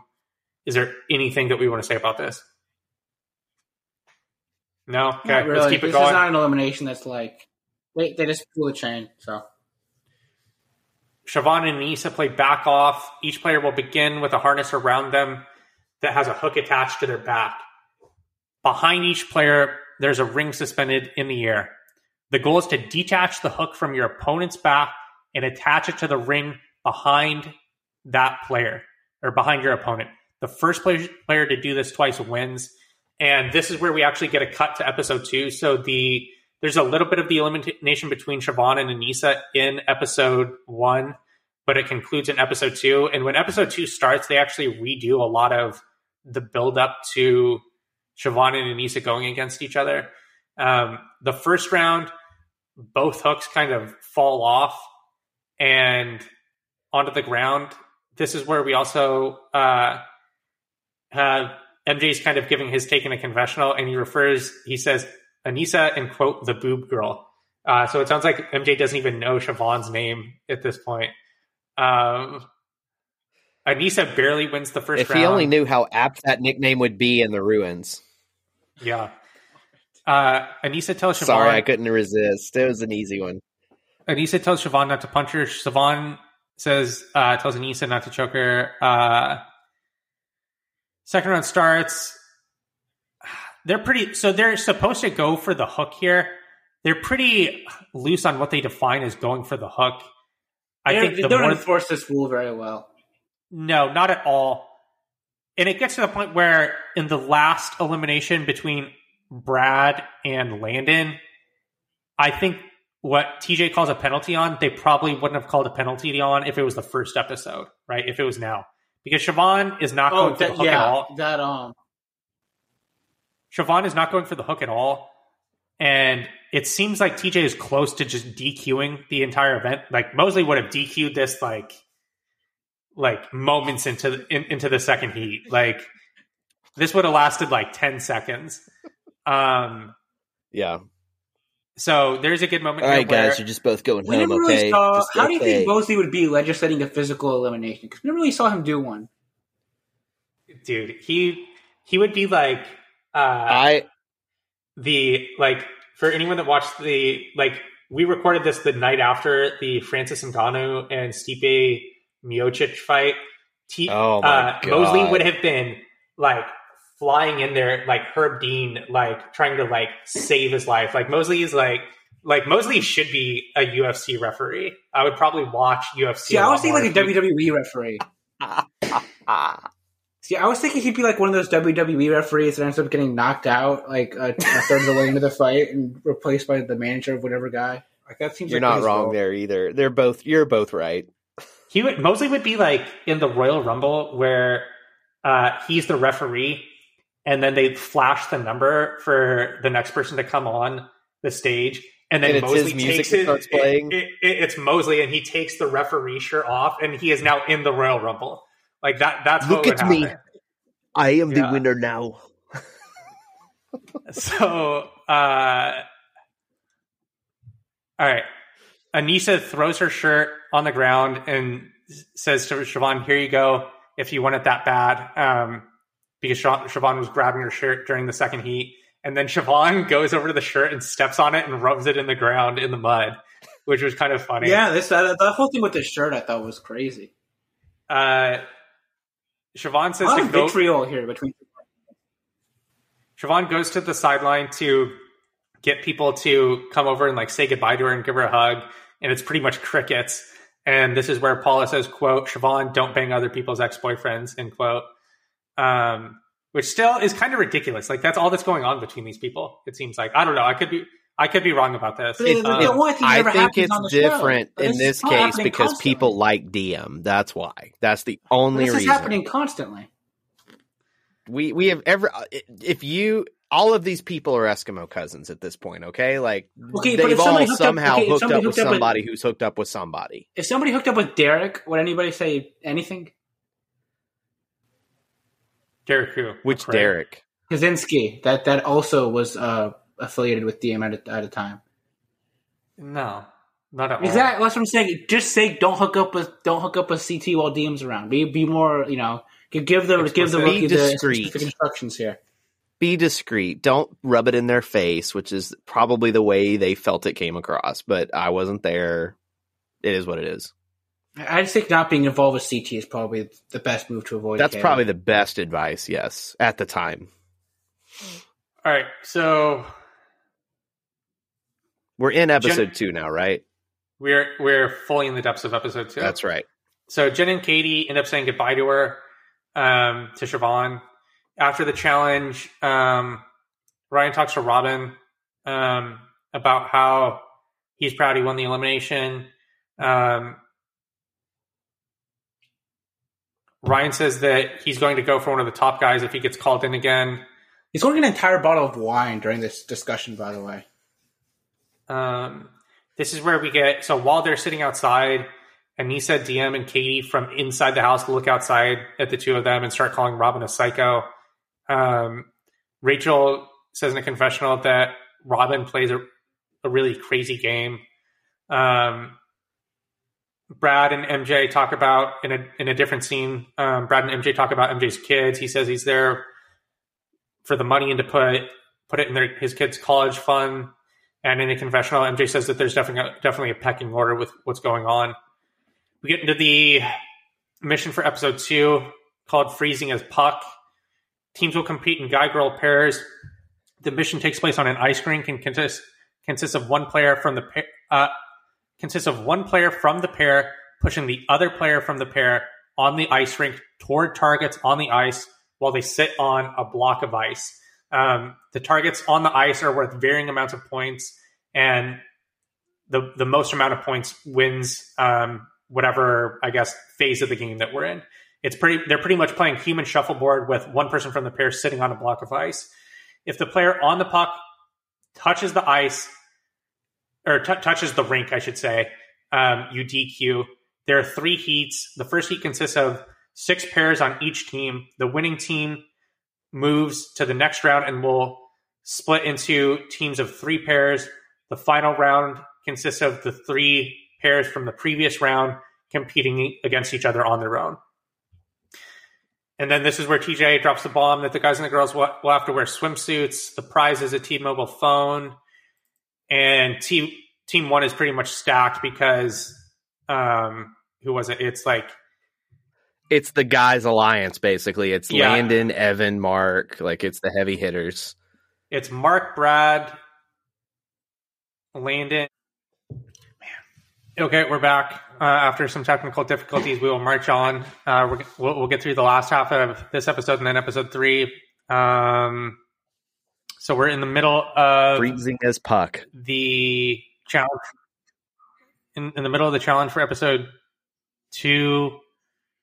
I like this one. I didn't think this one was that bad. I'm a big fan. If you're going to do a challenge like this, it's half janky carnival, half strategy. I'm all in on stuff like this. I'm good with it. And it was quick. It was also quick. Where are they? Ice rink. Some ice rink in New Zealand. That's all we got. I would assume, but all right. So pretty much the dominant team that consisted of, it was the prevailing alliance of Mark, Brad, Landon, and Easy. They win the first heat. They go on to the second heat. It pretty much comes down to round 3. It's Mark, Landon, and Brad competing against each other. Mark gets 10 points. Partners are too. Yep. Mark is partnered with Rachel. Landon is partnered with Brittany. And Brad is partnered with Tori, obviously. Mark and Landon each get 10 points. And tie. So they get to the point where it's a sudden death where whoever can push their teammate the furthest on the ice while they sit on the block of ice wins. And Mark and Rachel win. They edge out Landon and Brittany. Go ahead. Unfortunately, I would have liked this much better if the women were allowed to try to truck each other as they were on top of the icebox being pushed around. But they didn't get to do much this time around. They were kind of just sitting there. Back at the house, Mark and Rachel talk about what they should do with the selection. Rachel said that she wants to pick Anissa because she won the last duel. And Mark wants Anissa to pick Landon. This is pretty straightforward. Rachel's fine with that, and she said that Anissa is fine with picking Landon too. So this is a really big pivot point in the season. So, and it kind of starts here where Evan and MJ talk. MJ wants Paula to pick him. Paula, however, wants to pick Ryan or Dunbar. Ryan says that he doesn't want to go in, and Paula says that she's going to do what she can to make it so Ryan doesn't go in. Paula talks with MJ. She wants to make sure Dunbar and Ryan are safe, even though she also wants to, even though her alliance wants her to pick MJ. Evan kind of plays dumb here when Paula comes to him asking kind of what's going on, and she doesn't know what to do. Paula says she's the man in the middle. She's a person in the middle. Evan says that somehow he's become the godfather of the show, which is true. Like, in all reality, that's what's going on. Like, it seems like he's one of the... But he was kind of in that spot on Gauntlet 3, too. Like, it's not like this is completely foreign. MJ comes in the room while Paula's kind of freaking out and tells her to, like, calm down and just take it down a notch. And they talk over the situation. And it pretty much comes down to Ruthie needing to take Dunbar or Ryan for Paula to feel more okay with the situation. So MJ goes and talks with Ruthie. And then there's a lot of back and forth that happens before the selection, but it pretty much comes down to a conversation where Paula, Dunbar, Nehemiah, Davis, and Brooke talk about the list. Paula says that Robin's going to be the last for the women, and Nehemiah says that makes a comment that MJ should be last. And that's kind of the foreshadowing that we see for the selection. So it goes back and forth all the way down to the point where Evan picks Paula, and this is where in the minds of the prevailing alliance, Paula should now pick MJ. Paula goes rogue here, decides to pick Dunbar. Evan looks at Paula and is like, you fucked up, right? And she's like, I know. This is one of the dumbest moves, I think. This move is just well, I have a few questions here. How does MJ get in the spot he's in? Landon and Mark Long. Because seemingly he comes in and he doesn't have any connections, and now he comes in. It's just Mark Long and Landon, basically. Yeah, we talked about this. Landon, Mark Long, Brad, all the people he was with on Gauntlet too. Andy's a good physical competitor. So the whole goal of this is to surround yourself with people that are likely to be able to win a daily mission, so you'll be on top of the pecking order for the selection. That's the name of the game here. Well, I get that, but Paula seems like coming into the season, Paula seemed like she should be like a linchpin in this alliance, right? And she was until she screwed up. Yeah. Paula's biggest problem. I don't see why Paula has less equity here than MJ seemingly. I mean, it just still solidifies your numbers. I mean, that's really what it is. Like, if you're, at some point it's going to whittle down to those 6, but at some point that will happen, but you wait until you have to do that to do it. Paula screwed up here because she had too many promises to too many people, and Paula weighed friendship versus winning. See, I just don't think that's fair, because if she has too many promises to too many people, MJ's just coming in not even. It's not about MJ though. It's not about MJ. It's about Evan. That's the thing. If Evan is saying, for us to stay safe, this is what you need to do, and you don't do it, that's a problem. That's the big issue here, is it really had nothing to do with MJ. It had everything to do with the main alliance, and Paula pissed off the main alliance. I can see her position here, apparently much more than you guys can. Because if she probably comes in thinking she's got Evan, and then she's got Dunbar, and she's got Ryan, that's her group. But the thing is that Dunbar and Ryan are absolutely meaningless. Mm-hmm. They literally don't matter here. Because they're not. I get it. That's the thing. They don't matter at all. And Paula doesn't understand that her alliance with Evan is only as good as they're standing with the rest of the men. And for the rest of the men, for Brad, MJ, or for Brad, Landon, and Mark, their relationship with MJ and where he fits in the alliance is very important. They view MJ as more valuable than Dunbar and Ryan. That's what this came down to. Paula, and this is her stupid mistake, Paula could have been in the final 3 had she played along with that main alliance. Like, who else was really... I mean, she would have been safe for a long time had she stuck with Evan. Yeah, like, I mean, this would have made her life a lot easier if she would have just continued to go along with the plan. So we get an almost righteous Brad moment a little bit later in the episode where he talks about that he doesn't necessarily have an issue with Paula picking Dunbar. He has an issue with her going rogue and not like being like very transparent about with what she was doing. So it really seemed like it caught a lot of people off guard that she decided to pick Dunbar and not MJ here. And I think she was really transparent with the people in her room, though. Like, she was very transparent with Nehemiah and Ryan and them of what she was doing. She was very not transparent with Evan and them with what she was doing. Well, I think she was transparent what she wanted to do with Evan. Yeah, maybe so. I just... Either way, it's a bad move on her part. I mean, it was really bad because it puts a target on you at the beginning of the game.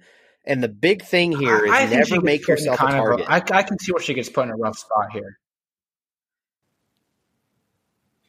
Okay. Like, I can see where she gets put in a rough spot here because, like, she probably came in thinking, look, she's got Evan and then she's got Dunbar, she's got Ryan. Like, that's what she's got going into it. And Evan might have even known that coming in. And then MJ just shows up and then is somehow involved in, like, the core part of the alliance. Like, he's not even part of the show until right before the first mission. Who, MJ? Wait, so what's your argument with this? I don't get... Say it again. I just can see where she had, like, these were her connections. She was probably says, look, they're making it out in their mind, like, she's got Evan, and then she's got Dunbar and Ryan, and then MJ just shows up and is immediately, like, in part of the Power Alliance. All right, you know what? And that's so a fair point. What are you saying the issue with this is? That's a fair I can point. see where she's caught off guard by it, and she'd already made promises to Dunbar and Ryan, and then say that again? not to keep them. Say that again? She already had promises to Dunbar and Ryan, and now she's just being told to break them when previously that wasn't a problem. I mean, what he's saying. Do we know that? Like, let's take this off the board for a second. Let's say CT and Adam don't get sent home. What Paula did isn't a big deal because CT may or may not be a part of that main alliance. Whereas now that MJ is here, that has messed up what was the original connections. And now she's being told, like, well, that's not the case anymore. You're going to vote MJ. So that I can see, I don't know if it's true or not, Rob, but your point is well taken. She was put in a weird position now that I think this through with you, because the game changed when MJ showed up, and MJ went from being the guy that usually the tradition is if you come in late, you go in immediately because you haven't been there. And somehow MJ jumped the line ahead of these other people. It's not like Evan's like, oh yeah, MJ's a core part of our alliance when they're doing the list the first day. So I completely get why she wouldn't just want to pick MJ, or she already had promises she had already made to other people. We don't know if she had made promises. I guess we never hear her say I promised this person that I was going to pick them. The only person that we hear her pretty much make that type of agreement with to this point is Evan. We get that in the first episode right before the first mission. I don't know. I think once MJ comes in the game, it's a different game at that point, and she needs to be able to adjust. I think this is pretty cut and dry. It's not a great situation, but to be able to win this game, you have to be able to make tougher decisions. And who's to say too that if she goes, okay, well, if I have to pick up MJ, who's MJ picking up? You can find a way to compromise if you work the politics correctly to go, okay, well, if I pick up MJ and you want me to pick up MJ, then MJ has to pick up this person. I think that's her bigger mistake. Why does she just have MJ go talk to Ruthie? Why doesn't she go talk to Ruthie?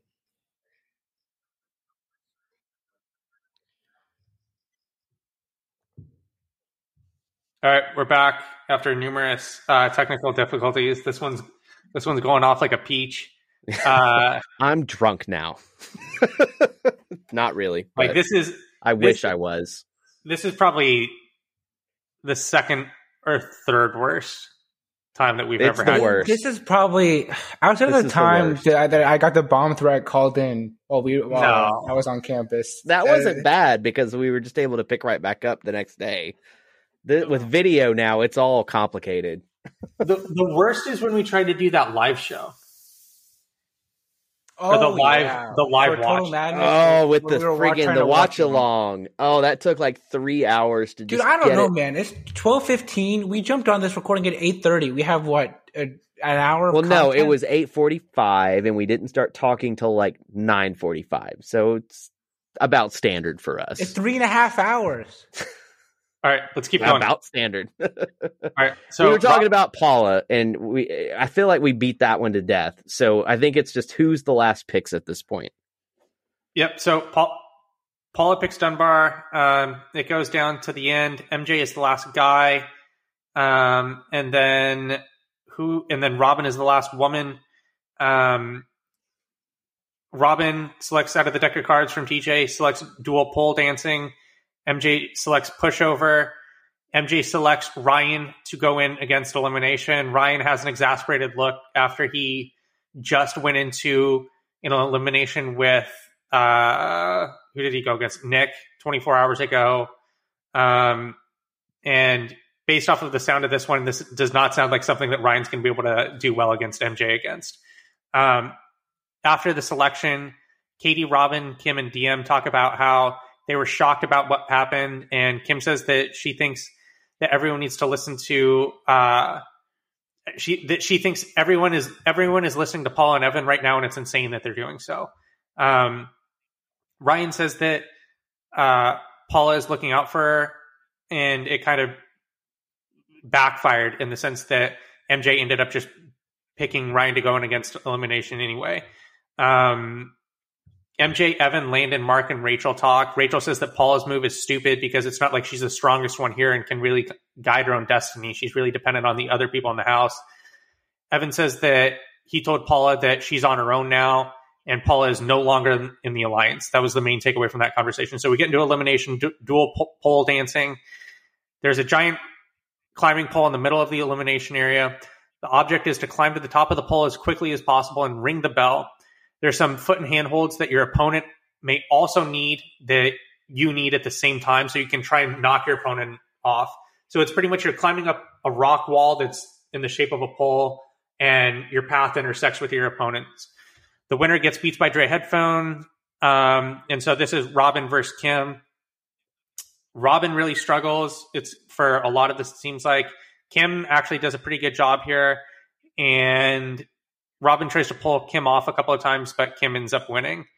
And Robin, as you would expect, is a little emotional as she's lost, and it's time for her to go home. She mentions that this is her 7th challenge. Do we have anything to say about Robin? Not particularly. Okay. All right, push over. There is a platform about 10 yards long and maybe like 15 feet wide. They will start behind their starting lines at each end of the platform, and on the sound of the horn, each competitor will attempt to push their opponent off the platform with pads. The person that can do this twice wins, and MJ just completely dominates this from beginning to end. They throw in a random confessional here from Anissa where she tries to make it sound like Ryan had a chance here, that in the first one that it almost looked like Ryan was going to push off MJ. Like, that's complete BS. Like, MJ played college football. He's not going to let Ryan push him off this platform. This was never even close. No. So Ryan's one of those plus things. Competitor, Trace Armstrong favorite. Ryan is not going to be able to pull this one out. You're killing me, Smalls.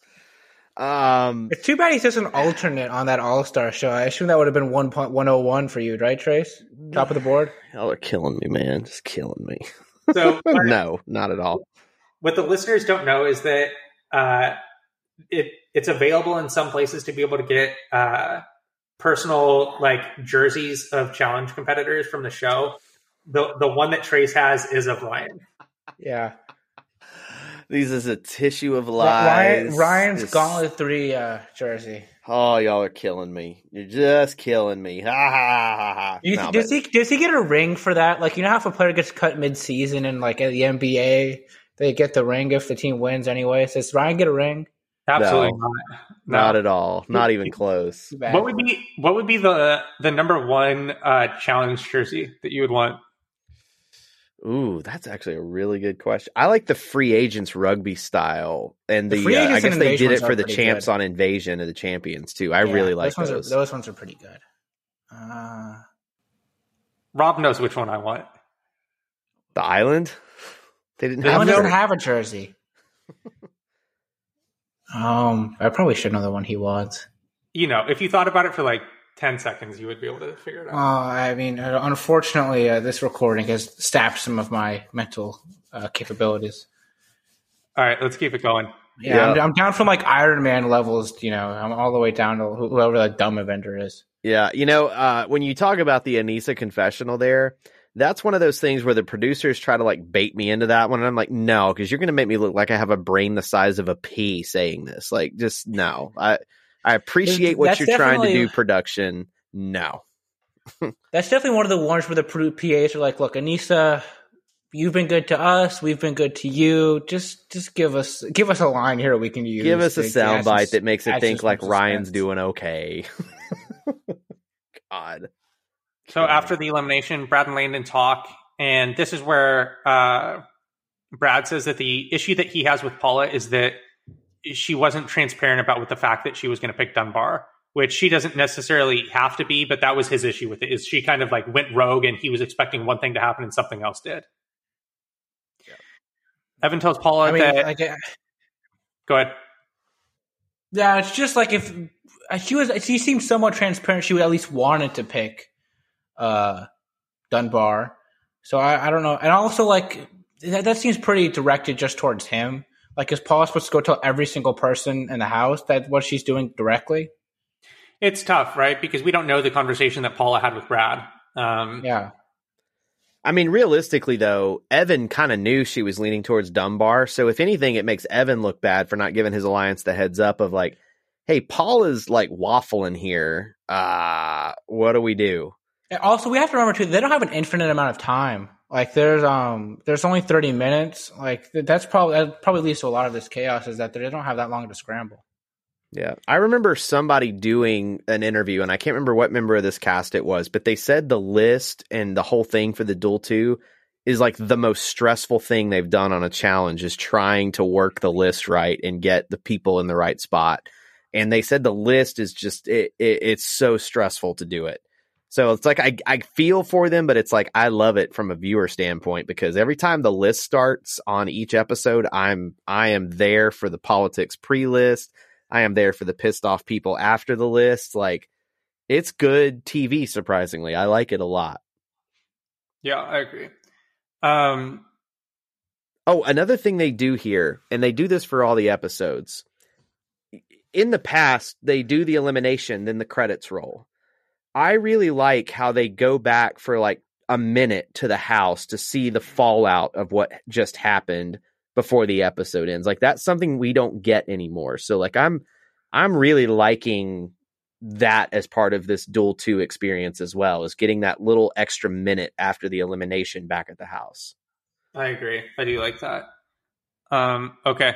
So Evan tells Paula that the people that she's with now need to protect her. I don't know. This is kind of where Evan tells her that like what she did is like a really big issue.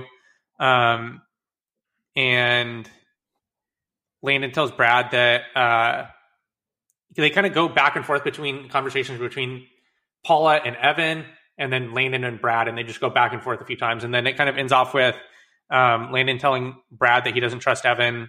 And then there's this whole metaphor going on with like a house of cards that Landon is stacking, and then it falls over as the episode ends. So episode 3 starts. Mark says that he likes Brooke. Brooke has a huge visibility spike here, telegraphing that it's her time to go home. Brooke talks about to Evan about how she wants to stay in the game this time.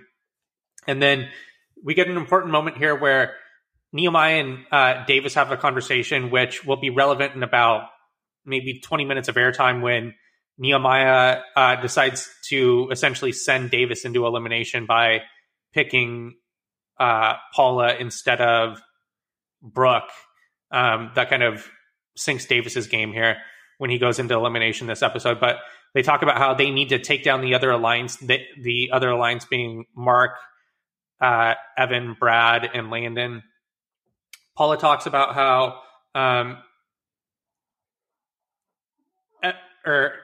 no, I don't know if it's not Paula. It's Nehemiah and Davis are talking about how Evan is playing everyone in the game at the same time. That actually may have been Paula. And then Paula says that Evan is playing a really risky game right now.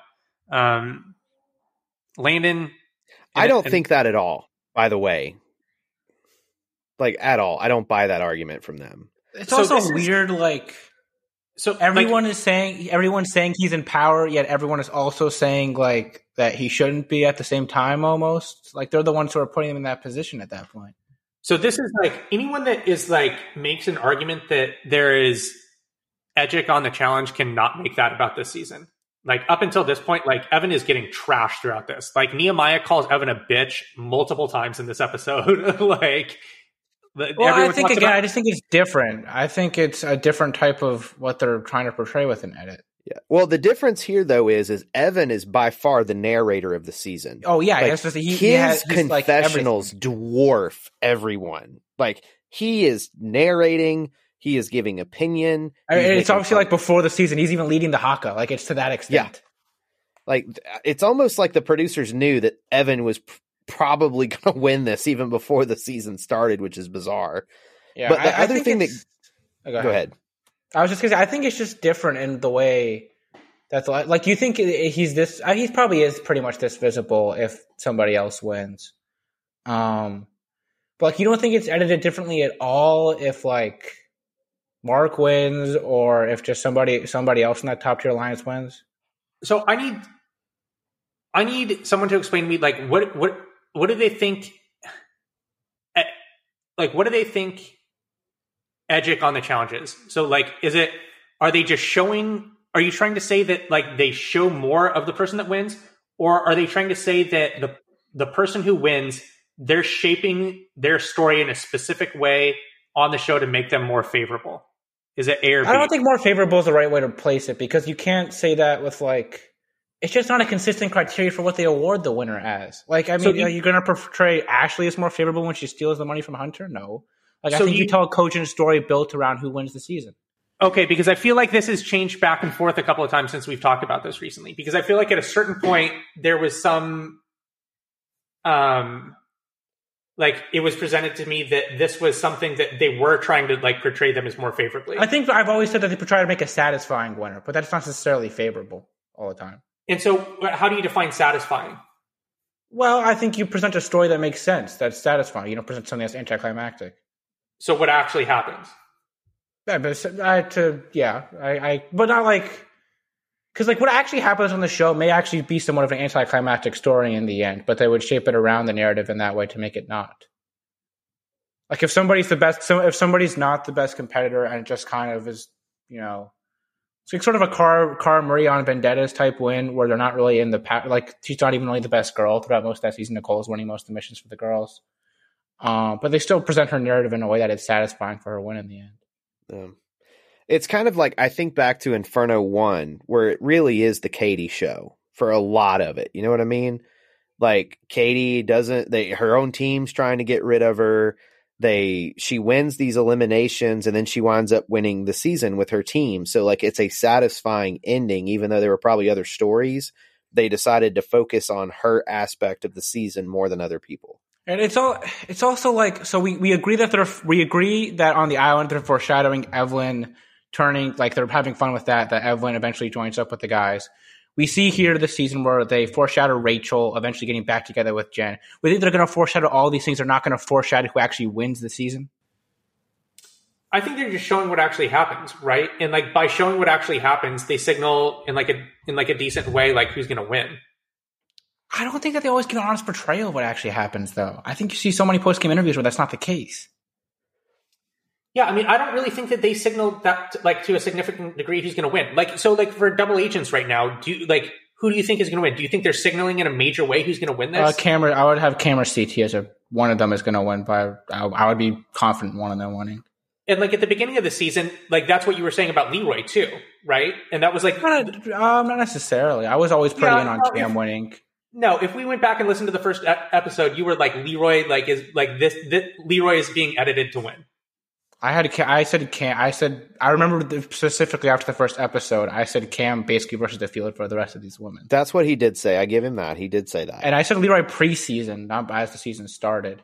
No, you definitely did. I said Leroy. I said Leroy preseason. I might have had him at number 1 for my guys, but I was never that confident in him when it took me a little bit to get on to CT. Yeah. Okay. I mean, Evan definitely does not come across as like a favorable edit thus far. No, you're not presenting him as my point that I was saying is that I really think the people that are making the biggest waves about Evan are the people that are at the bottom anyway, and Evan is an easy target for them to focus their wrath on. That's really what this boils down Brad to. and Landon don't seem overly happy with him here. They don't, but they're also like, I would rather work with Evan than against him. And so I think they're looking at it as, hey, Evan, if you're going to stay in the alliance, you got to dump Paula. And he does. And so like, I feel like after he did that, the only people complaining about Evan dumping Paula were the people in Paula's alliance. Like, that's it. So like, I really feel like I just look at it as, okay, they're at the bottom and did what you can make 5 different arguments on whether Evan dumping Paula in the alliance is a right move or a bad move or a good friend move or a bad friend move. I think at the end of the day, Evan was focused on winning, and he was going to do what he had to do to win, and that's what he did. It's funny thinking this is going to be his first win coming up here. It is. It's hard to believe he hadn't won to this point. And so I guess to tie up on the edge of conversation, I think we've come to agree on this before, and I think we will now. Like, I definitely do think that they will show more of some people that win, right? I do not think in any way they're shaping people to look more favorable. If I've said favorable in the past, that's not necessarily what I've been trying. I just think they try to make a satisfying narrative. I don't think that they do like what they do on Survivor in any way. No. And I think that that's kind of what I've seen some people try and present. Like, I don't think that there's like, I feel like essentially what you're trying to say is that they give the person who wins a higher degree of visibility. Right? Yeah, but they're also like, because like someone can be visible and not really be central to the story of what's going on. They really do try to shape the narrative or create a story around the winner, even if it's positive or negative. I'm talking about specifically for the winner. I'm not talking about anyone else. I'm talking about specifically for the winner. You would say that they give them a higher degree of visibility. But I think it's more shaping the narrative like around them than just visibility. It's both, but that's the thing. They go somewhat hand in hand, but they're not directly correlated. All right, so they try and show they give a higher level of visibility to what the person is thinking and about their strategy in the game to potentially win. How they get to their win. Sure. Yeah, because their narrative usually revolves around that. So yes. How else would you say that? I think they shape the narrative around them. That's what I'm saying. They're like not necessarily the central part of the story, because there's times when that's not the case on the Challenge, Survivor, or any show. But they shape their narrative around how they win. So yeah, Fresh Meat 2 is very much that. Like, Landon wins the season, and he's kind of a linchpin in it, but he's barely visible the first 6 episodes of that season. Like, he's around, but he's not involved in any of the politics until he backstabs Wes. Until that happens, it's all the Wes and Kenny show. And so it's just a different season compared to others. Yeah, that's the thing with Landon too. Like, people will compare him to Jordan and that like he doesn't play the politics. Like, he's clearly very involved in the politics. I think he just portrays it's just a little bit different in how he approaches it than other people. How are you going to feel about this if Cam does not win this season? I think if Cam doesn't win, but CT does, I would feel confident. I would still feel like that happened, or even Amber B to a lesser degree. But I also think like for me, like I would be surprised if one of the two of them, and then Amber B, if she wins, I would be surprised, but like by a little bit. If somebody not in those 3 wins, I would be pretty surprised. But like, I mean, surprises also happen in everything. I'm not going to take one case as disproving or approving of a theory.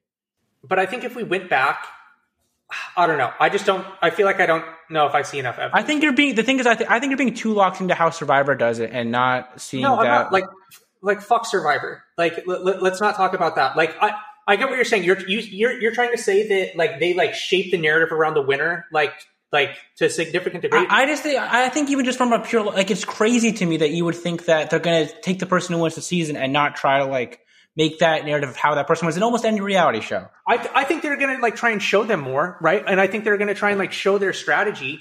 But like, I don't know if, I guess I think that they try and show them more and they try and show their strategy and what they're thinking. I don't think that the challenge like rams it down people's throats though, because I feel like a lot of the time we come away completely like I feel like in most seasons, like going into like the end of the season, like I have no fucking clues who's going to win. You know what I mean? Like I don't think that they like really telegraph their winners. Whereas Survivor, it's evident after like episode. But it's not evident to everybody, dude. Like it's evident to us because we're more inside baseball on this. But like it's not evident to just everybody who's watching Survivor who's going to win. To everyone that's watching Survivor, no, definitely not. Yeah. But like it's evident. So it's evident. I would say it's evident for Survivor, but for the challenge, I don't think it's evident at all. Like to me, like I don't think it's like a foregone conclusion that like Cam or CT are going to win right now, like at all. No, but you disagree with me on the general premise of this, so of course not. But it's also like we also don't have. We're going to keep doing this every season, right? So if Cam or CT do not win this season, that's a fucking loss. Like that's a big L in the column of this, right? That's not good for it. Yeah, but I also think you can't say one thing is approving or disproving of a theory. I'm not saying that, Rob. I'm saying we're going to do this every fucking season, and I don't think it's going to bear out. So last season, I definitely think it was like for Johnny, yes, and then that was the closest to Edgic we've ever seen for the. Dude, you can't. But like Total Madness, you have the D situation, and they still find a way to put Jenny in a lot of the story, even though everybody who's been around with her in the show says that she's not causing any waves at all. All right, let's keep going. All right, so Landon tells Evan in a conversation that he doesn't get. It's a conversation between Landon, Brad, and Evan. Landon says that he doesn't get why he doesn't cut Paula off. Evan says that Paul is his friend, and then Brad chimes in and says that just because Paula is Evan's friend, that doesn't mean everyone else in the alliance should have to feel the repercussions of that. And Landon in a confessional says that Evan is almost out of the alliance because of everything that's going on with Paula. We get to the mission for episode 3, All Shook Up. This is a really good one. This is probably big fan. Yeah, this is a really good mission. They need to bring this back. This is probably one of the most memorable missions from this season. There are 2 parallel horizontal ropes suspended in the air over a mud pit. Competitors will stand over the pit while hanging and standing on the ropes. The goal is to knock your opponent or opponents off the rope and into the mud. The person that hangs on to the ropes the longest and does not fall into the mud wins.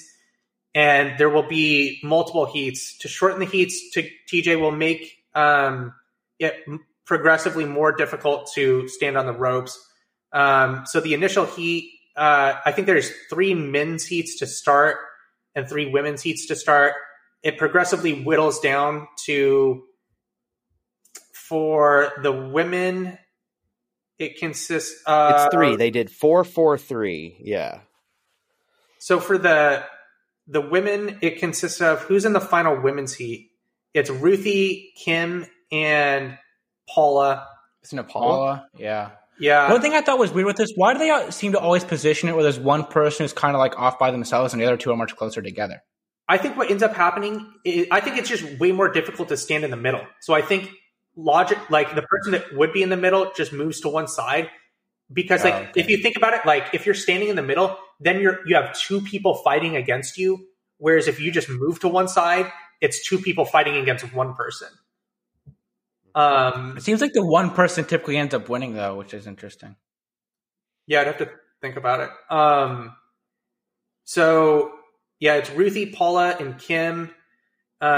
Ruthie. So what ends up happening is when TJ makes it progressively more difficult, the first way that he tries to make it more difficult is they can only hang onto the rope with one hand.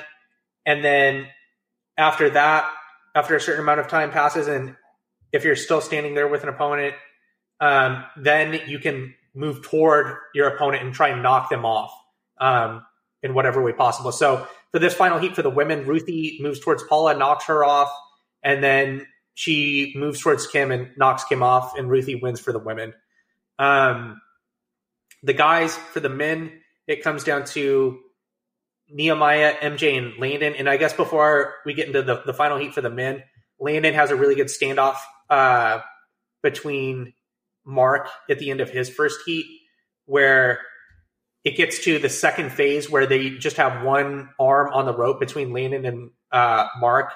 And Landon and Mark just tell TJ they want to skip directly to the third phase and go directly after each other. And Landon does this move where he goes up to Mark and like uses his legs just to twist him off the rope. And that's what he does here in the final heat is he goes against Nehemiah and MJ. It comes down to Landon and Nehemiah, and Landon uses his legs to push off Nehemiah. Landon wins, and Ruthie and Landon are the people that make up the selection. In the deliberation, one real quick thing: the only issue I have with this mission, it should have just been phase 3 rules for the entire time. Yeah, I agree. I think that's fine. That would definitely improve it. Yeah, and it was good anyways, but that would make it was way still better. good. That's the thing, though, is it worked. And I think with 4 people on the rope, it's hard to go straight to contact. Oh, is it kidding me? That'd be a lot. I think that'd be fun. Yeah, I think the mission wouldn't take very long. I think that's what they were trying to do. Even better. Getting some footage.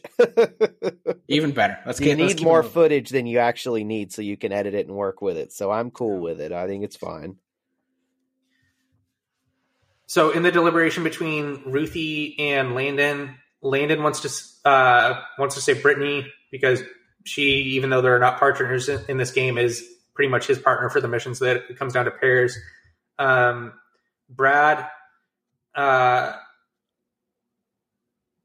they randomly flash to a scene of Brad and Eric here, and he tells Easy that there isn't a guy left in this game that he would want to call out at this point.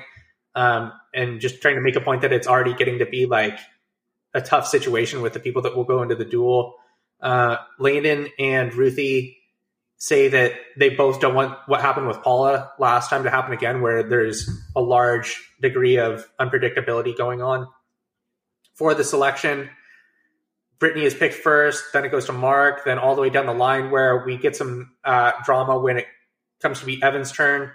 And there's some suspense about whether or not Evan will pick Paula. Evan decides to pick Kim.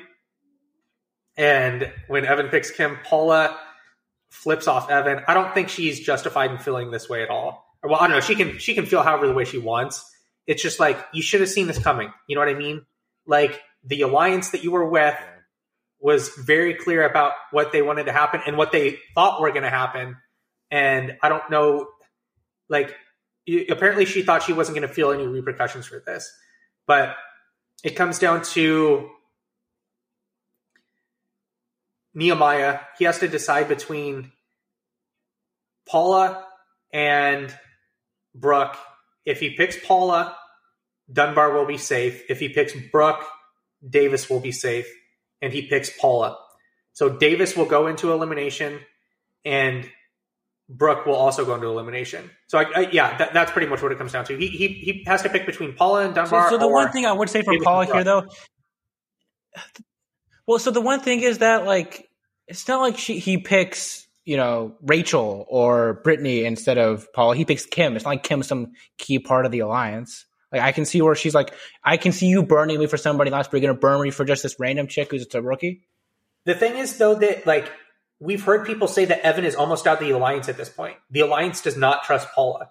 So they need this. I understand, but I can understand why she feels burnt by that, though. I don't like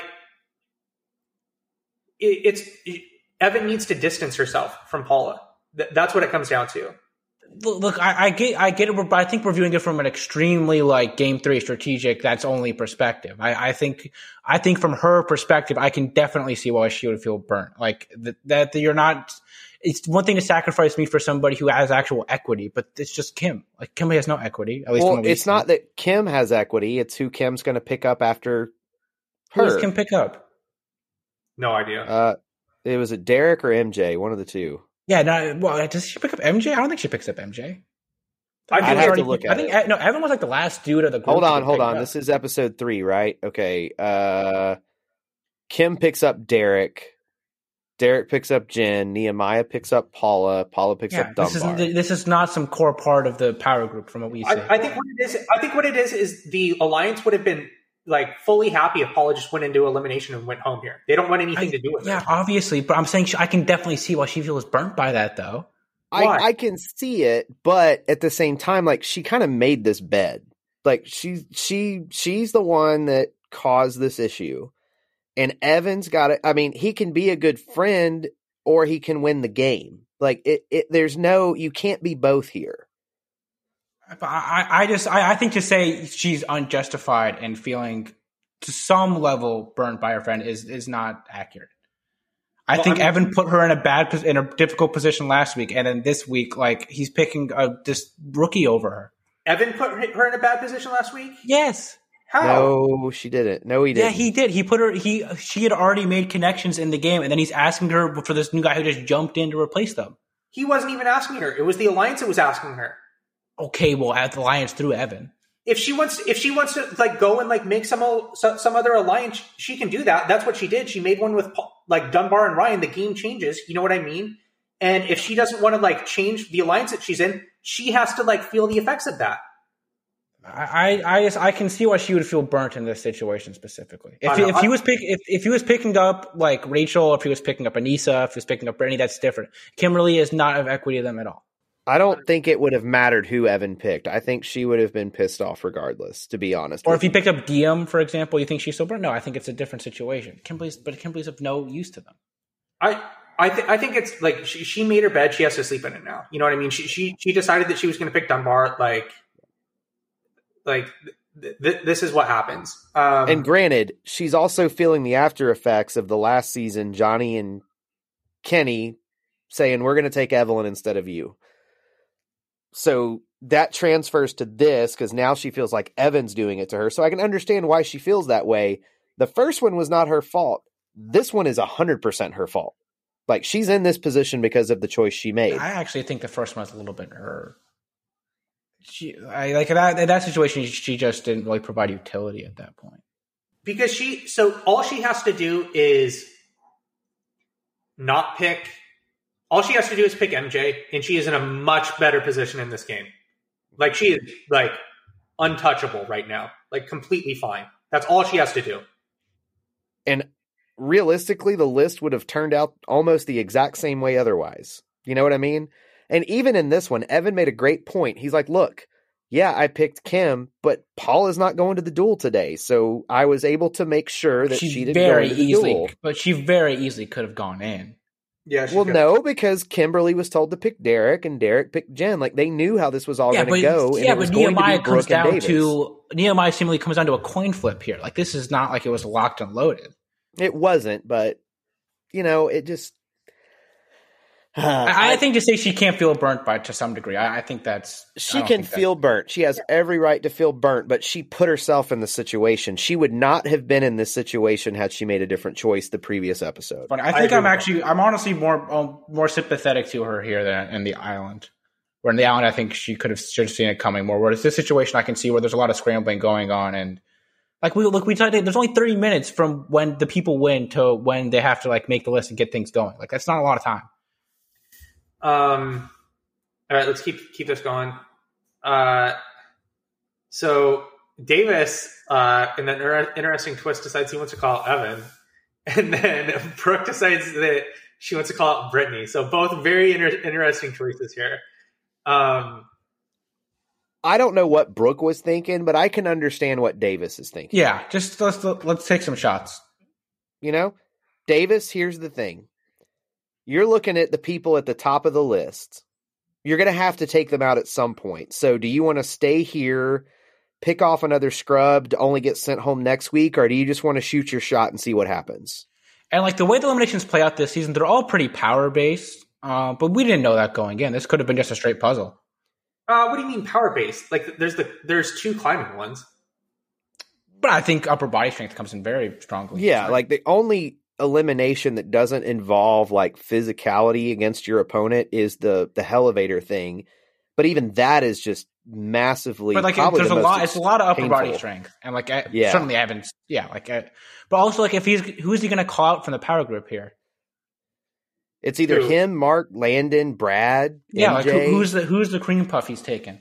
Isaac is their only kind of cream cup. That's it. But he's not in that group, though. Isaac but they're working with each other because they're all working together. So he's not calling out Isaac. Yeah, that's what I'm saying. It's like he's not going to call it Isaac. So it's like shoot your shot, see what happens. Is he really working with Isaac, though? Like, Isaac doesn't really seem like he's, like, aligned with anyone, kind of. Yeah, but, like, you're not, like, getting anywhere, though, if you beat Isaac. You get to stay another week. But you're just going to go home the next week against one of these guys anyway. The thing is, like, unless you're in a position where you can, like, you or someone you're aligned with can win the missions, you're fucked. Exactly. So you got to take out some of these top dogs. Like, I think that's his only shot. Yeah. Like, I think on paper, Evan was probably not the best matchup for him. But at the same time, it's like if you've got to pick a top dog, just pick one and go with it. Yeah, I think you just got to take shots. Like maybe you take Mark and just hope he's old. Like I think that maybe that's what I would have done. But I think you've got to chip away at this power group. I think if you just let them sit, like that's the worst case scenario. No, I'm letting them sit. Like I'm How going, are you just letting them sit? Like you're just gonna. I'm going against Big Easy. Hopefully, I get the rock climbing one. I think that's a terrible idea. Yeah, but if you get push off, you're screwed. Or push over, you're screwed. Or this one would have been interesting to see Big Easy try to do this. I don't even know he could have fit on the platform, and I don't mean that in a mean way. It's just like Evan was having trouble fitting on that little platform. Like Big Easy, I don't know how that would have gone. I think you've got to take shots at the power group. What is he's just going to sit on the side and hope he gets to squeeze his way into the 3-person limit final when there's 5 of them? It's not going to work. And the thing is, not going to work. Devin, in a different season, in a different format, I absolutely would agree with you take somebody else you can beat because you can live to fight another day and the game can flip. With the duel, if it's like a team format where more people make the final, then okay, then you just kind of be on the side. But like there's only 3 people making it, and this is a highly competitive format where you're going to have to like what if he takes out Isaac, he's not going to go in next week again. Say that again. No, he's going in every single time anyway because none of the people he's never going to him or any of the people that are on the top are ever going to be in power. Exactly. So, but if by grace of God he takes out Evan here, that like dramatically increases his group's odds of winning a mission. Like it does drop their number down a peg. Maybe they just plug Derek in his stead, and they all go happily, merrily along the way. I think that's a very cowardly way to think, to just take out your own allies. Like here. I mean, I think that's very cowardly. He's in a terrible position. Like he's drawing blank here. There's no way he's going to win this season unless an act of God happens. So to me, I think you just shoot the shot. I think you just got to. I think you guys just got to keep taking shots at this So group. if that's the position he's in, then I guess I take MJ. Like that's the person that I'm taking. He's losing. I would take Mark. I would just fuck that. I went. He's never won an elimination. Like I mean, like look, you're not. Again, we're not taking any great shots here, and I can see taking MJ, but like Mark's. Like you just roll the dice. Let's see what happens. Mark is a crafty veteran, and everyone loves Mark, and that would piss off the house. So, like, you got to go with. He's already at the bottom. Yeah, you're right. Who cares? Mark Long has been in one elimination ever, and he threw one his whole career. He's been in one elimination that he didn't even participate. He threw it. Like he didn't even try. He put on a good show. I want to. I hope in this All-Star season we see him in a few. I'm just curious as to what it's going to look like. There's so much about this All-Star season. I can't wait to see how this plays out. Like, there's just so much. I'm just like, this is going to be interesting. All right. So Brooke calls out Brittany. Anissa. Davis calls out Evan. Davis picks spot on, and Brooke picks back off for the elimination games. And Evan says he had to make this move and not pick Bala to regain the trust in his alliance. Mark, Evan, and Landon talk about what the elimination can be. They both think it would be some type of puzzle because this is the only elimination that they haven't seen yet, and there's yet to be a puzzle, so they think that's going to be incorporated in some way. Evan goes up to Davis and wants to know why he called him out of all people, and Davis said that he was always going to call Evan out. And Nehemiah tells Jen in a separate conversation that he feels like he made the wrong decision and he should have picked Brooke and saved Davis. And let's keep going down the line. Brooke talks with Paula. She talks about the game that she picked, and she pretty much has conceded at this point that she's going to be bad at it because it's about the most physical game that you can get, and Brooke is not capable of doing anything physical. So the last what are the odds? Like 100 to 1 on her? Yeah, this is not great for Brooke. They should bring this elimination back, by the way. The back off me. I love this one. I do too. It's a good one. Yeah. There's only pretty much like one elimination game that's not great. The elevator one. I think elevator's not great. Elevator's not great. The rest are fine. The rest are pretty. I like the rest. I like all the rest, actually. I would agree. That was the one that I was thinking was not great. So we get and it's still better than a lot of the eliminations we've seen, which says a lot. Yeah, but I think with that one is you're leaving so much up to chance where somebody's chain could just get stuck and it's not really their fault. And then like, what are they supposed to do? It's all I don't like that one that much. That one they definitely could have found a better one. Just have balls and be the fifth one. Come on.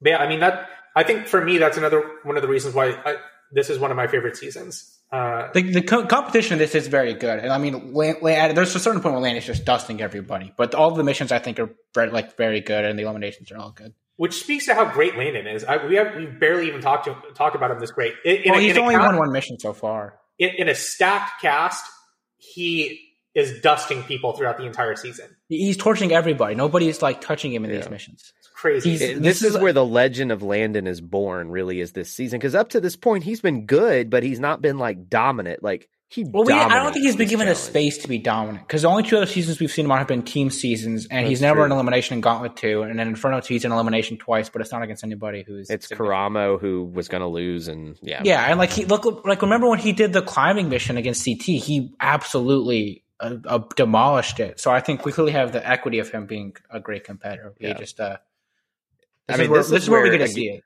Yeah, this is where you see how good Landon actually is at this stuff, and it really is astounding how good he is in this season. What's crazy is that like at a time in the show when like they weren't seeking. So now they pick people from anywhere, right?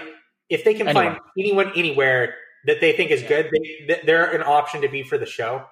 It's incredible that when the population of people were so much smaller that they could choose from, right? They were only choosing from real world and road rules, that they were somehow able to get Landon and CT, who would like if you took them that they were then and transported them to today, they would still be like some of the most dominating people on the show physically. Mm-hmm. Yeah, that's the thing with Landon, right? Because like CT's now is still better than a lot of these people who are like they're picking out specifically for the show with such a wide range of stuff.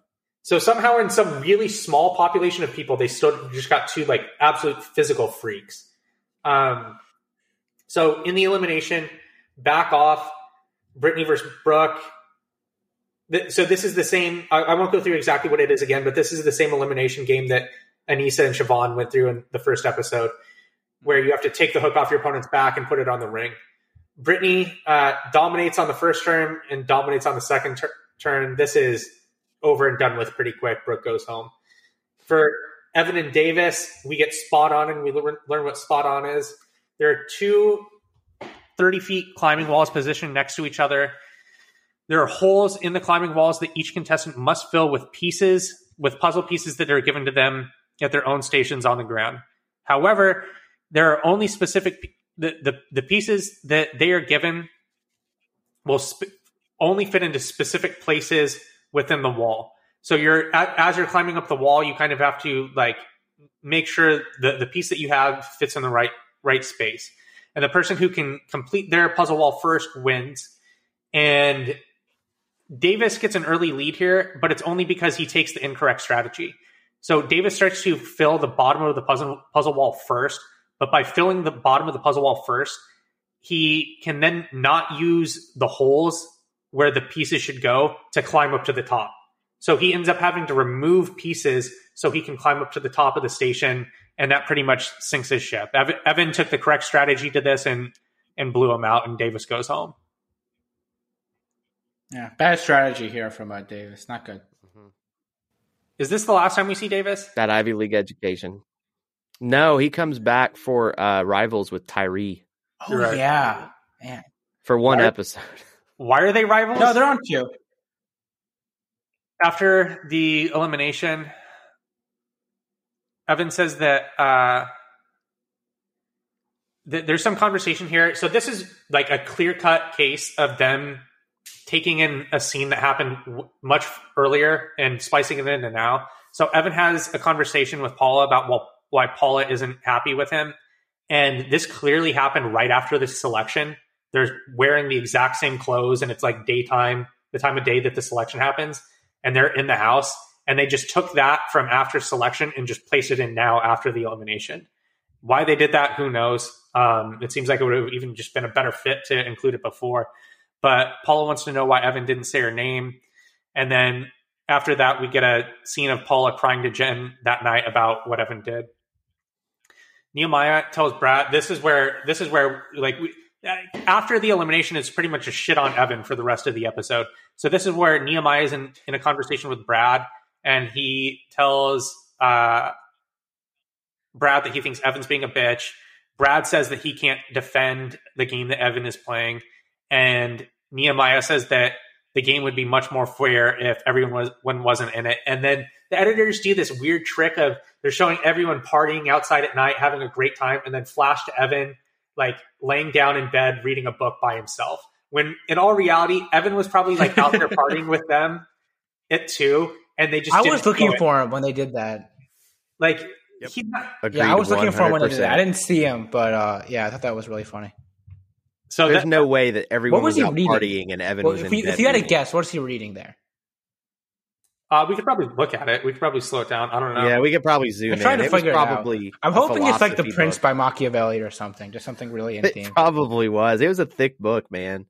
He was also a business major. It could have just been some business book he was reading. He's studying so up who for that knows? entrance exam that got him into Cornell. Yeah, No, maybe. he was he studied, like, I don't know if it was like his like after, I don't think it was for his undergrad, but after for some type of graduate study, he like did something in like conflict resolution. That was his like one of the things that he studied in school, and I always thought that was interesting. I've seen some places where a conflict resolution or a major similar to it's in the business school. So. Okay, so that's the end of the first 3 episodes. This was Somehow got through it. yeah, after all the technical difficulties. like, in real time. This took us. We got on 3 hours. We got on at 5:30 Pacific. It is now 10 p.m. Pacific. So this has now taken us 4.5 hours in real time to be able to put together. If you people don't think we love doing this show, this should prove we love doing this show despite the pain in the ass it was tonight. So good times. All right, so we all give the first 3 episodes a thumbs up, right? Yeah, Solid just- thumbs up. This is honestly would be like a good like stretch of episodes to show someone that has never seen the show before. I don't know if it would necessarily. I don't know if this would The necessarily CTDM stuff is hard.